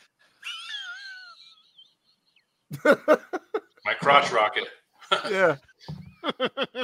I'm like, why hasn't she responded yet? Is she sleeping out there? No, I texted Kurt instead of my wife. So, scary. There you go. Yep. We did get the chance to see him in 2012 down in Minneapolis, St. Paul.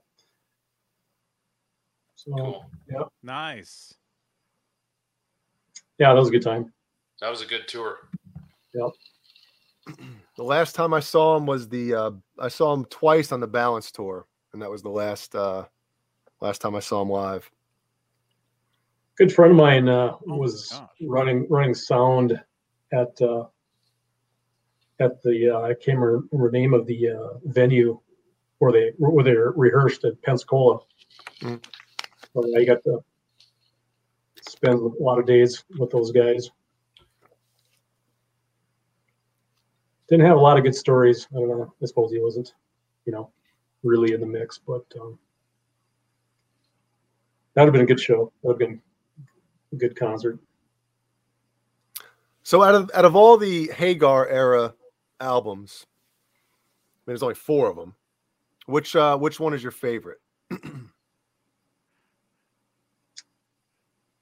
Which one have you heard? Oh, I have them all, no doubt. 5150 is good. I like a lot of stuff on OU 812. Mm-hmm. Probably the Fuck album is right up there. But yeah, I mean they're all kind of in the same boat. I do like Balance too. There's some good stuff. I like a lot of things about each one of them. Jay loves Balance. Well, I do, but there's the ballads on Balance I don't like. Yeah. I'm very open about that. I think for some reason it's something, the ballads on all 3 records up until then I think are great. But some reason just I don't know, it just didn't feel, it felt kind of forced, like, hey, we have to write this type of song. And part of it might be because of Sammy's vocals on those songs. I don't know. I'd have to kind of sit and analyze them a little bit more, but I don't know. It just, they felt kind of corny or cheesy in 95 as I could listen to even the lovey-dovey songs on 5150. I could listen to all the time, be like, hell yeah, this is awesome. Even though, whatever, but 5150 to me just has that energy and excitement. You can tell those guys were just so pumped to be playing with Sammy at that time. You can hear it. You can hear it come through the speakers. Yeah, no, you're right. That is probably. I think I would have traded one more Sammy album.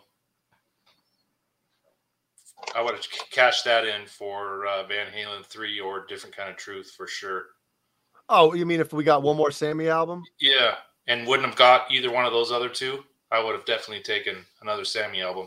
I'll say it on the public internet. According to Brad Tolinsky and Chris Gill. And Chris Gill, I apologize. Supposedly, well, I'm not going to say supposedly because I mean I believe what they say, but Eddie, I guess, had told them or one of them or whatever that they were thinking about replacing Sammy back in 94. Later, really? I think it was November of 94 that Eddie had said to them, they're kind of having issues with Sammy at the time, which I think is very interesting. It's like, whoa, man, 94, end of 94. Oh, in 94. Yeah, the end of 94. They said it right on the show with me and Johnny. Well, when what happened after the Live Right Here Right Now tour, when who was their manager? Ed Leffler passed away. There was some real deep issues there. Yep, pretty much instantly, right? Yeah. Yeah. And to be honest, you guys know I love Sammy and that era and everything like that. But in my opinion, when you watch a lot of the Balance Tour videos, Sammy I don't think he was in shape, especially as much as he was on the previous tours. Because when I saw him in 93, that was the first concert I ever went to, Sammy was awesome live. Just the energy, him running. And obviously when you watch Live Out of Net and then that stuff, he was great. But I just feel like when you watch the Balance era, Sammy's definitely lacking in the vocal department. They already had to start tuning down a half step, and anything standard they had to tune down. Yeah, there were some shows where he had throat problems. They canceled a couple shows because he was sick.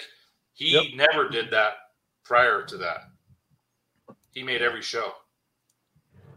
Well, no, wasn't there? There was something that happened on the OU812 tour, wasn't there? Didn't something Texas happen? Jam. Yeah. John Biel. Texas Jam. He lost his voice, and so that's why Texas they came Joe. back. Are you there? That Texas Joe, where are you? That's why they did that Dallas Free show outside. Oh, that's right. Because that's right. they had to stop a show. That's true. Right. You're right. My bad. So is Van Halen 2 your favorite album, considering it was the first one you were exposed to? They're all so good. It's really hard to pick one. That's honest to God truth. Probably my least favorite, and I don't really know why, is Women Children First, and I really don't know why. Oh. There's a lot of good songs, and it's like that's the one I go to the least, and I don't know why. I'm with you, Larry. But when I do pop it on, it's like, well, this is pretty good, but maybe it's because the stylus on my turntable back in the day was so shot, it sounded like crap. I don't know. Maybe I stuck in my head, That could be. That could be. I love that record. Whenever I get asked, what's your favorite Van Halen record, I say Women, Children First. That's my go-to answer. Well, that's good. Everybody's got their own opinion, because if everybody had the same opinion, it'd be a pretty boring world. But yeah, and it would be easy. Like, okay, well, I guess that is their best album because everybody thinks it is. But what's weird, I just thought of this. When you ask me what my favorite Hagar era is or record is, it's hands down 5150. Hands down. Didn't ask you though. Well, you're going to ask me right now. What's your favorite album on the show is what's going to happen. So, but for some reason, with the Roth era, it's harder for me to decide like which one is my favorite. I think those are more maybe consistent, right? Right. I would agree.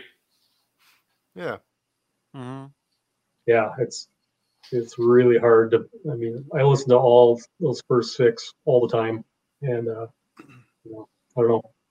I can really just never get tired of them. Yeah, Van Halen 1, Van Halen 2, Diver Down, and 84 are like a toss-up with me. Yeah. Did you forget about Fair Warning in there? No? Fair Warning, yeah. No, I mean, it's... Wow. I think those other four are stronger to me.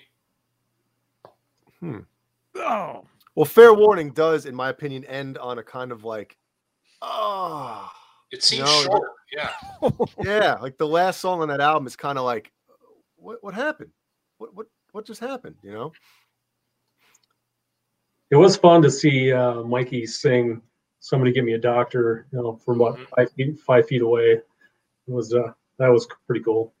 And Unchained, wow. Eddie they did Unchained, and he did version of Mean Street in the middle of that tour. That was a great tour in '98. Oh my God, yeah, Eddie was just playing so great.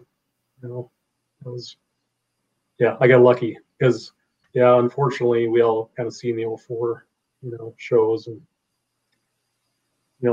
I've watched a lot of '04 shows on YouTube, and you've seen him kind of have his issues and problems, but in Fargo, it was like I haven't seen one that bad. It felt terrible for him. I mean, he could barely walk. Yeah, felt really bad for him.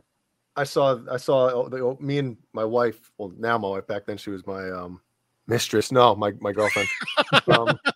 She's the one on the bike right now. Yeah.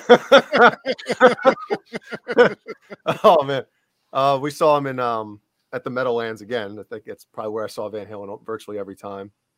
And it was just, I was pumped because Sammy was back, and I don't want to delve into all the bad stuff, but yeah, it was. I remember, what was it? The second or third song of the set was "Runaround," and I remember thinking, like, is his guitar out of tune? Like, holy cow! And that show is actually on YouTube. The one I was at. Yeah. Okay. There's some moments on that are like, goodness. Yeah. That. Go ahead.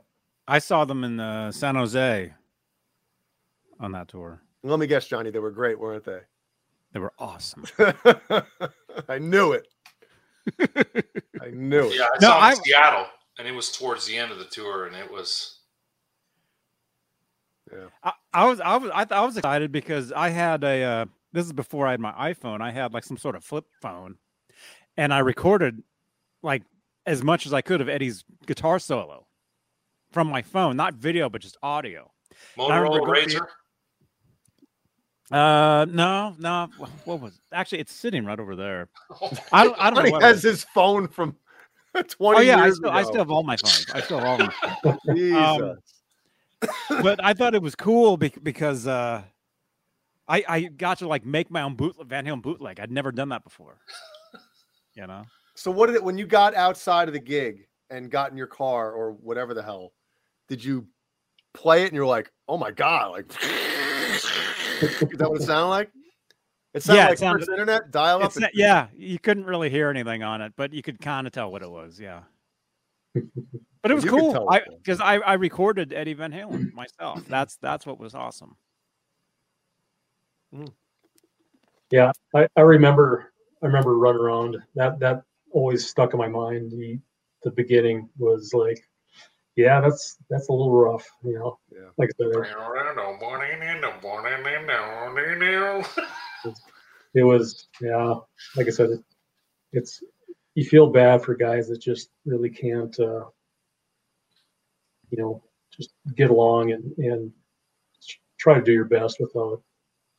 But that's kind of a problem for a long time, and like I said, I just feel bad because it just took its toll on a lot of people. So what the hell was this going to ask you? Crap. I thought it was a good question too. I forget what it was. Maybe I'll come back. We'll come back. Yeah, maybe. I got a question. I got a question for you guys. Okay, the Matt Pinfield interview from '98. You know what I'm talking about? Yes. When I listened to that, and he's talking about the hood ornament, Here we go. Now it's getting good, folks. No, if you listen to it, and maybe it's just me, but he's talking about Sammy. That's what I get out of it, because there's no way he would say that Mitch didn't want to rehearse, or that's kind of what he's getting at. Just not the same, just the drive. So you think it was his way of digging into Sammy? Well, he definitely dug into Sammy. Yeah. It's because you gotta agree that they're so secretive that they don't talk about any of the other singers that auditioned in '96. They just put it underground there. There must be some big legal contracts going on there.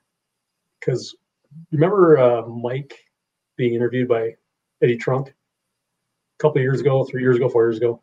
Yeah. And Eddie brought up Mitch, and he was like, yeah, I don't remember. I don't know if you guys heard that. It's not even on YouTube anymore. Got taken down or something. But, I was standing right there when Mike came up and, asked Mitch for his contact information. He knew damn well who he was. So stand right there. I heard everything. Michael asked Mitch for his number, address, and like, okay, what do you want that for? You wanted that Wolfgang that was supposed to be shipped to you. That's I never thought about that. Never shipped. Wait, we're getting guitars here? Hey, hold on a second. But there must be some some legal things going on. Non-disclosure agreement stuff. And I think at the same time, Mike has never really blasted anybody. He's always been super respectful to everybody that's been involved in Van Halen. And he's the last guy that would sling shit. So I respect him for that, but I also think that a lot of these, they do have to sign, especially when he got back in, I think in 2004, I think he definitely had to sign a non-disclosure. That's why I think, Gary can't really talk about too many details about things. And I think it's kind of par for the course with any of these huge bands. Right. Yeah. But, that's why you got to get these guys in private. Right. But some of these things, it's been such a long time ago. You wouldn't think he'd be too scared about saying, just like, yeah, you auditioned. Mm-hmm. But they don't talk about anybody. So I'm drawing a blank on his name. Who was the singer in Mr. Big? Eric Martin. Eric Martin, yeah. Eric Martin, yeah. Has he said anything about that time? Paul Gilbert. Hang on, there's something I gotta do. Oh wait, I'm on the wrong. Sorry, wrong Jay. brand. I was too early. I blew my load too soon. There's the shred guitar player's dream selfie right there. Right, that's awesome. There you go. I think Eric Martin. I think he auditioned, or he was supposed to audition in '85. Yeah, before Sammy, and then he ran into Sammy or something, right? And Sammy's like, "I got the gig" or something. Yeah, and Eric's like, right? "Ah, shit," something like that. Yeah. There goes the goddamn brownies. But, Billy Sheen confirmed that Eric auditioned in '96 on an interview. Oh, so he auditioned again? Yep, in '96. Oh man, I would have. Man, it'd be great to ask Billy some questions someday. Yeah, or Eric. Well, no, Billy was on here a couple years. Billy ago. was on here with us. It was great. Like he was years one ago. of the best. God, sometimes when we have a guest on here, especially somebody like that, you kind of get a little nervous. Like, what do we ask this guy? What can we? What can't we? And then sometimes you feel like this guy probably wants to get out of here. After about 2 hours, he's like, all right, what else? What else you got? What other questions we got? Come on, let's keep them coming. Keep them coming. And we had him on. It was like 3 hours, right? 3-hour tour. He was awesome. Yeah. Yep. Yep. Yeah, I think in this book, I keep referencing this book just because I read it again. There's 2 chapters today, but Ray Daniels said he wanted the band to try out 3 or 4 different singers, but Eddie kept like going rogue and doing his own thing, and telling Gary he's in the band and telling Mitch he's in the band, and finally Ray just like threw his hands up and said, "All right, do whatever you need to do." I got to read that book. Yeah, it's really good. Really, the first time Ray talks about his stint in Van Halen publicly. Okay. Sorry, I'm typing in the chat if you hear all this pitter patter over here. Oh, Angie Everhard. Everhard. Oh! Forever hard. Oh my Yeah, I forgot to mention when Ed let me play his guitar, he so there's a smoke burning, in the headstock, and there's one lit in the ashtray, and as soon as he gave me the guitar, he fires up the third one. It's no kidding. Wow. So I'm playing his guitar and I got smoke right in my eyes. So nonstop. Yeah. But the cigarette was burning in the headstock while I had the guitar. So man, I would have pulled that thing out and put it in my pocket. Yeah, hindsight, Key straight out of the show. That was wow. Anybody have any anything in the chat? Any questions? I got Magic Man's asking me about playing 7-string guitars. Yeah, any questions for Larry? Yeah, don't ask me anything. Ask Larry some stuff. Yeah. You can ask us questions anytime you want.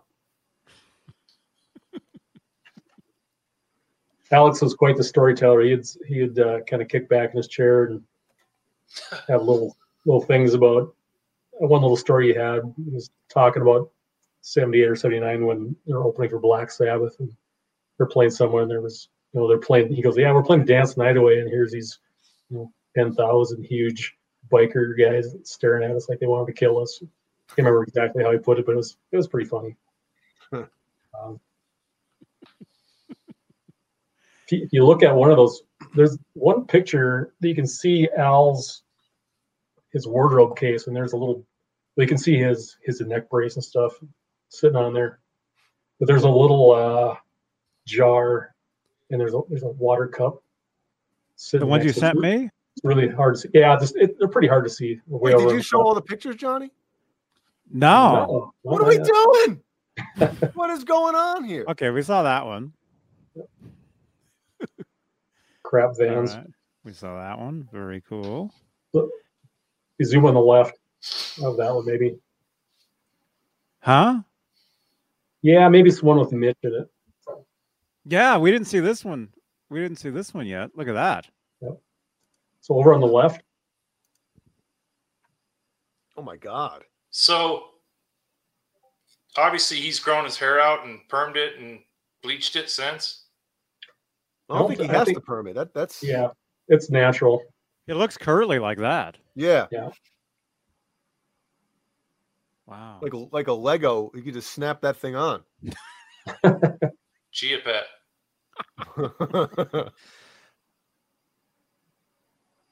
Ed did not approve of the haircut, by the way. Oh, I bet he didn't. Not that Ed's ever had short hair, but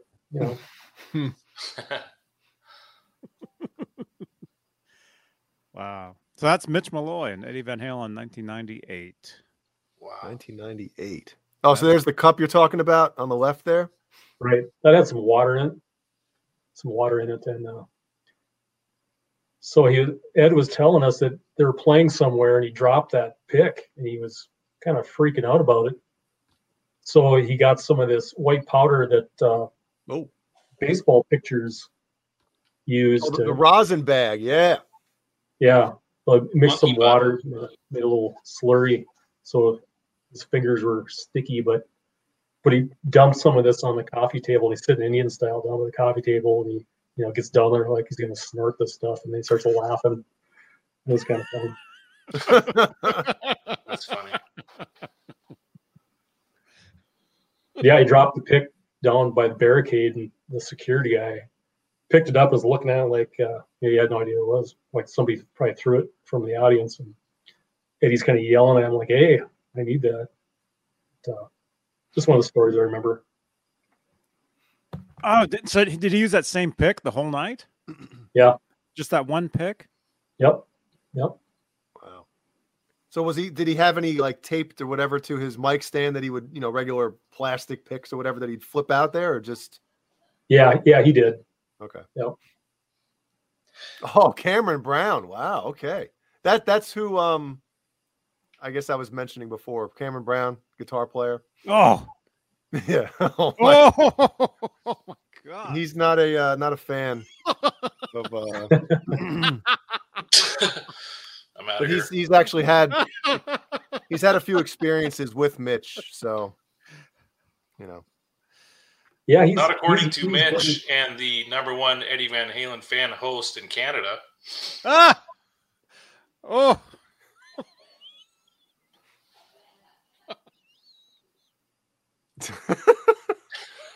Oh my goodness.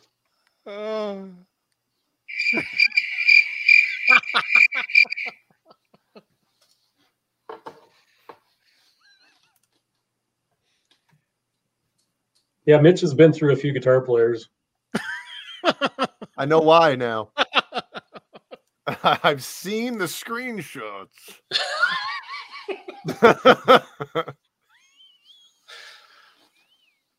Oh my goodness.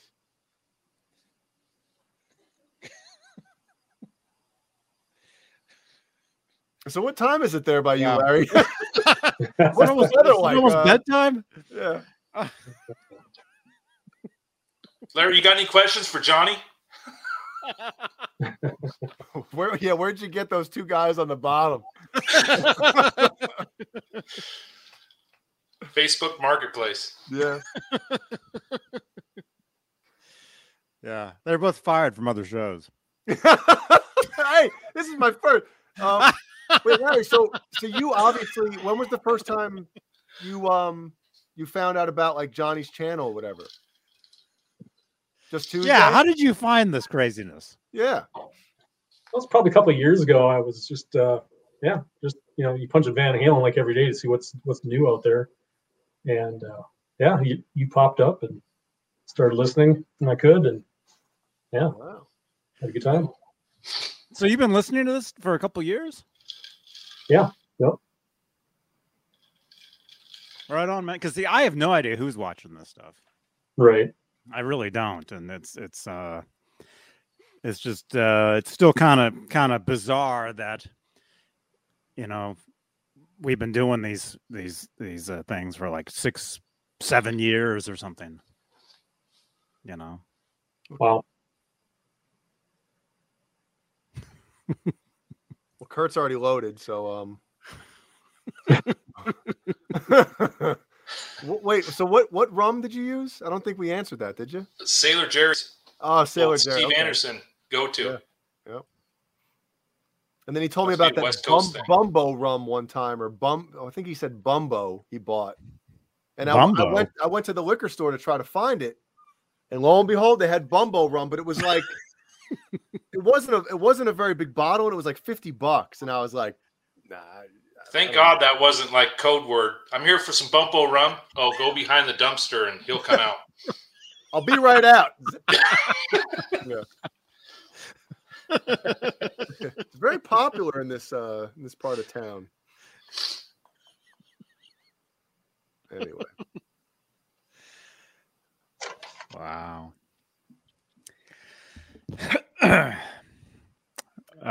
So Larry, whenever you I guess catch up with Mitch, we'd love to hear what happens. We'd love to hear how it turns out.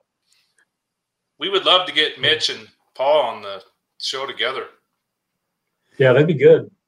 You'd have a pay-per-view for that one. Yeah.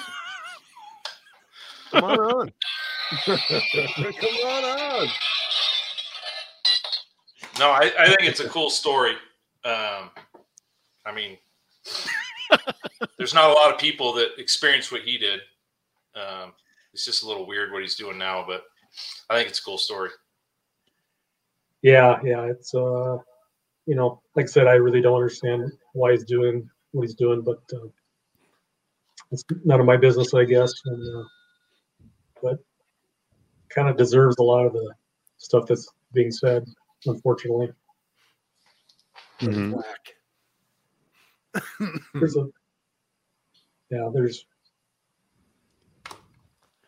don't know what to say.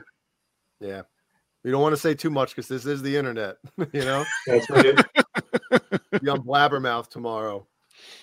Ex Mitch Malloy friend, you know. Actually, that would really help us out. Yeah, Larry, come on, So, let's get the gloves out. Let's take the gloves off. How about that? Let's get the show. Let's go viral. It could be bought. We got Steve Anderson will send you some Bumbo rum. Somebody get Larry some Bumbo rum so we can get on Blabbermouth. Oh my goodness. Does anybody have anything else? It's 10:40 almost. You know. Yeah. And my dinner's getting cold. Where is it? It's your show, Johnny. It's not like we're holding you here, holding them hostage. I know. I could be eating. I could actually be sitting here eating and stuff, but we'll really go viral then. Yeah. John BL, anyone else going live right now?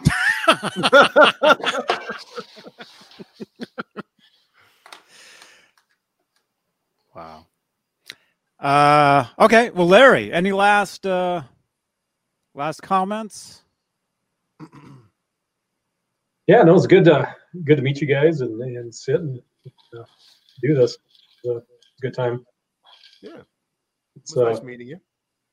Yeah. There's a lot of Van Halen fans like to hear these little weird stories and things. So hopefully somebody enjoyed it.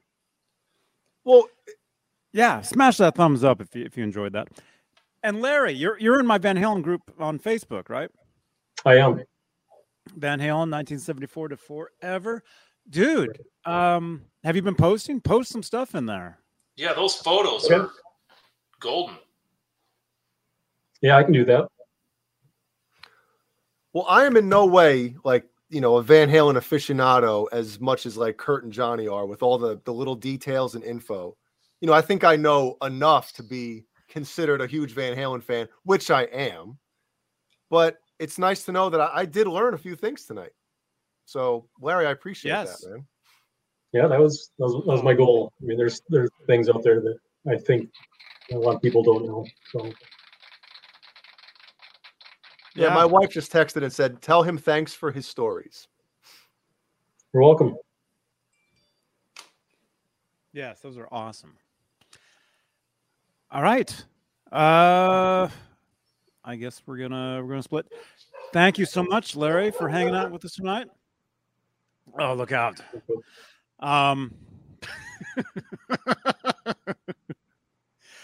We will see you guys tomorrow night for John BL's Saturday Night Live. What time do that? 11 Eastern? 11 Eastern, yep. 11 o'clock Eastern, and then following Sunday for the Sunday Night String Change Show. And then, yeah. All right. Man, this is my first show. Okay. Thank you so much. Wait, I'm in the wrong brand. I got to find this. Thank you so much, channel members, for being channel members. For supporting, helping support. Thank you so much. There we go. I'll do this one. There we go. And what else? GTA tonight? Okay. Yeah, look for some Grand Theft Auto in a little while over on Twitch. Larry, do you play Grand Theft Auto? No, I don't. I do not. Man, that's the stuff, man. Hey, Johnny, I forgot to wish a happy birthday to Larry Mitchell.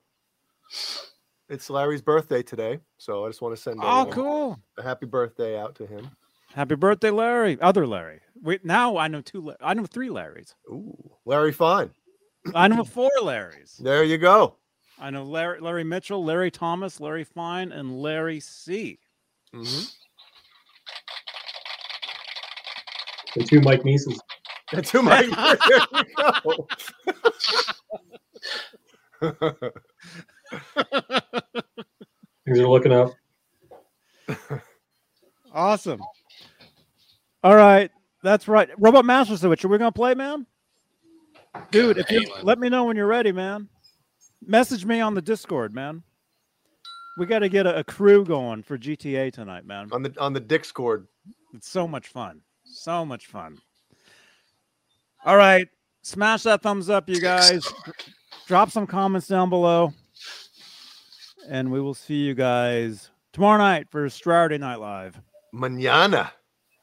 All right. Bye. Don't hang up, Larry. Yeah, don't hang up, Larry. Not yet. Bye-bye. Don't hang up. And nobody else go anywhere. Make sure to smash the thumbs up on tomorrow night's video. Following this video.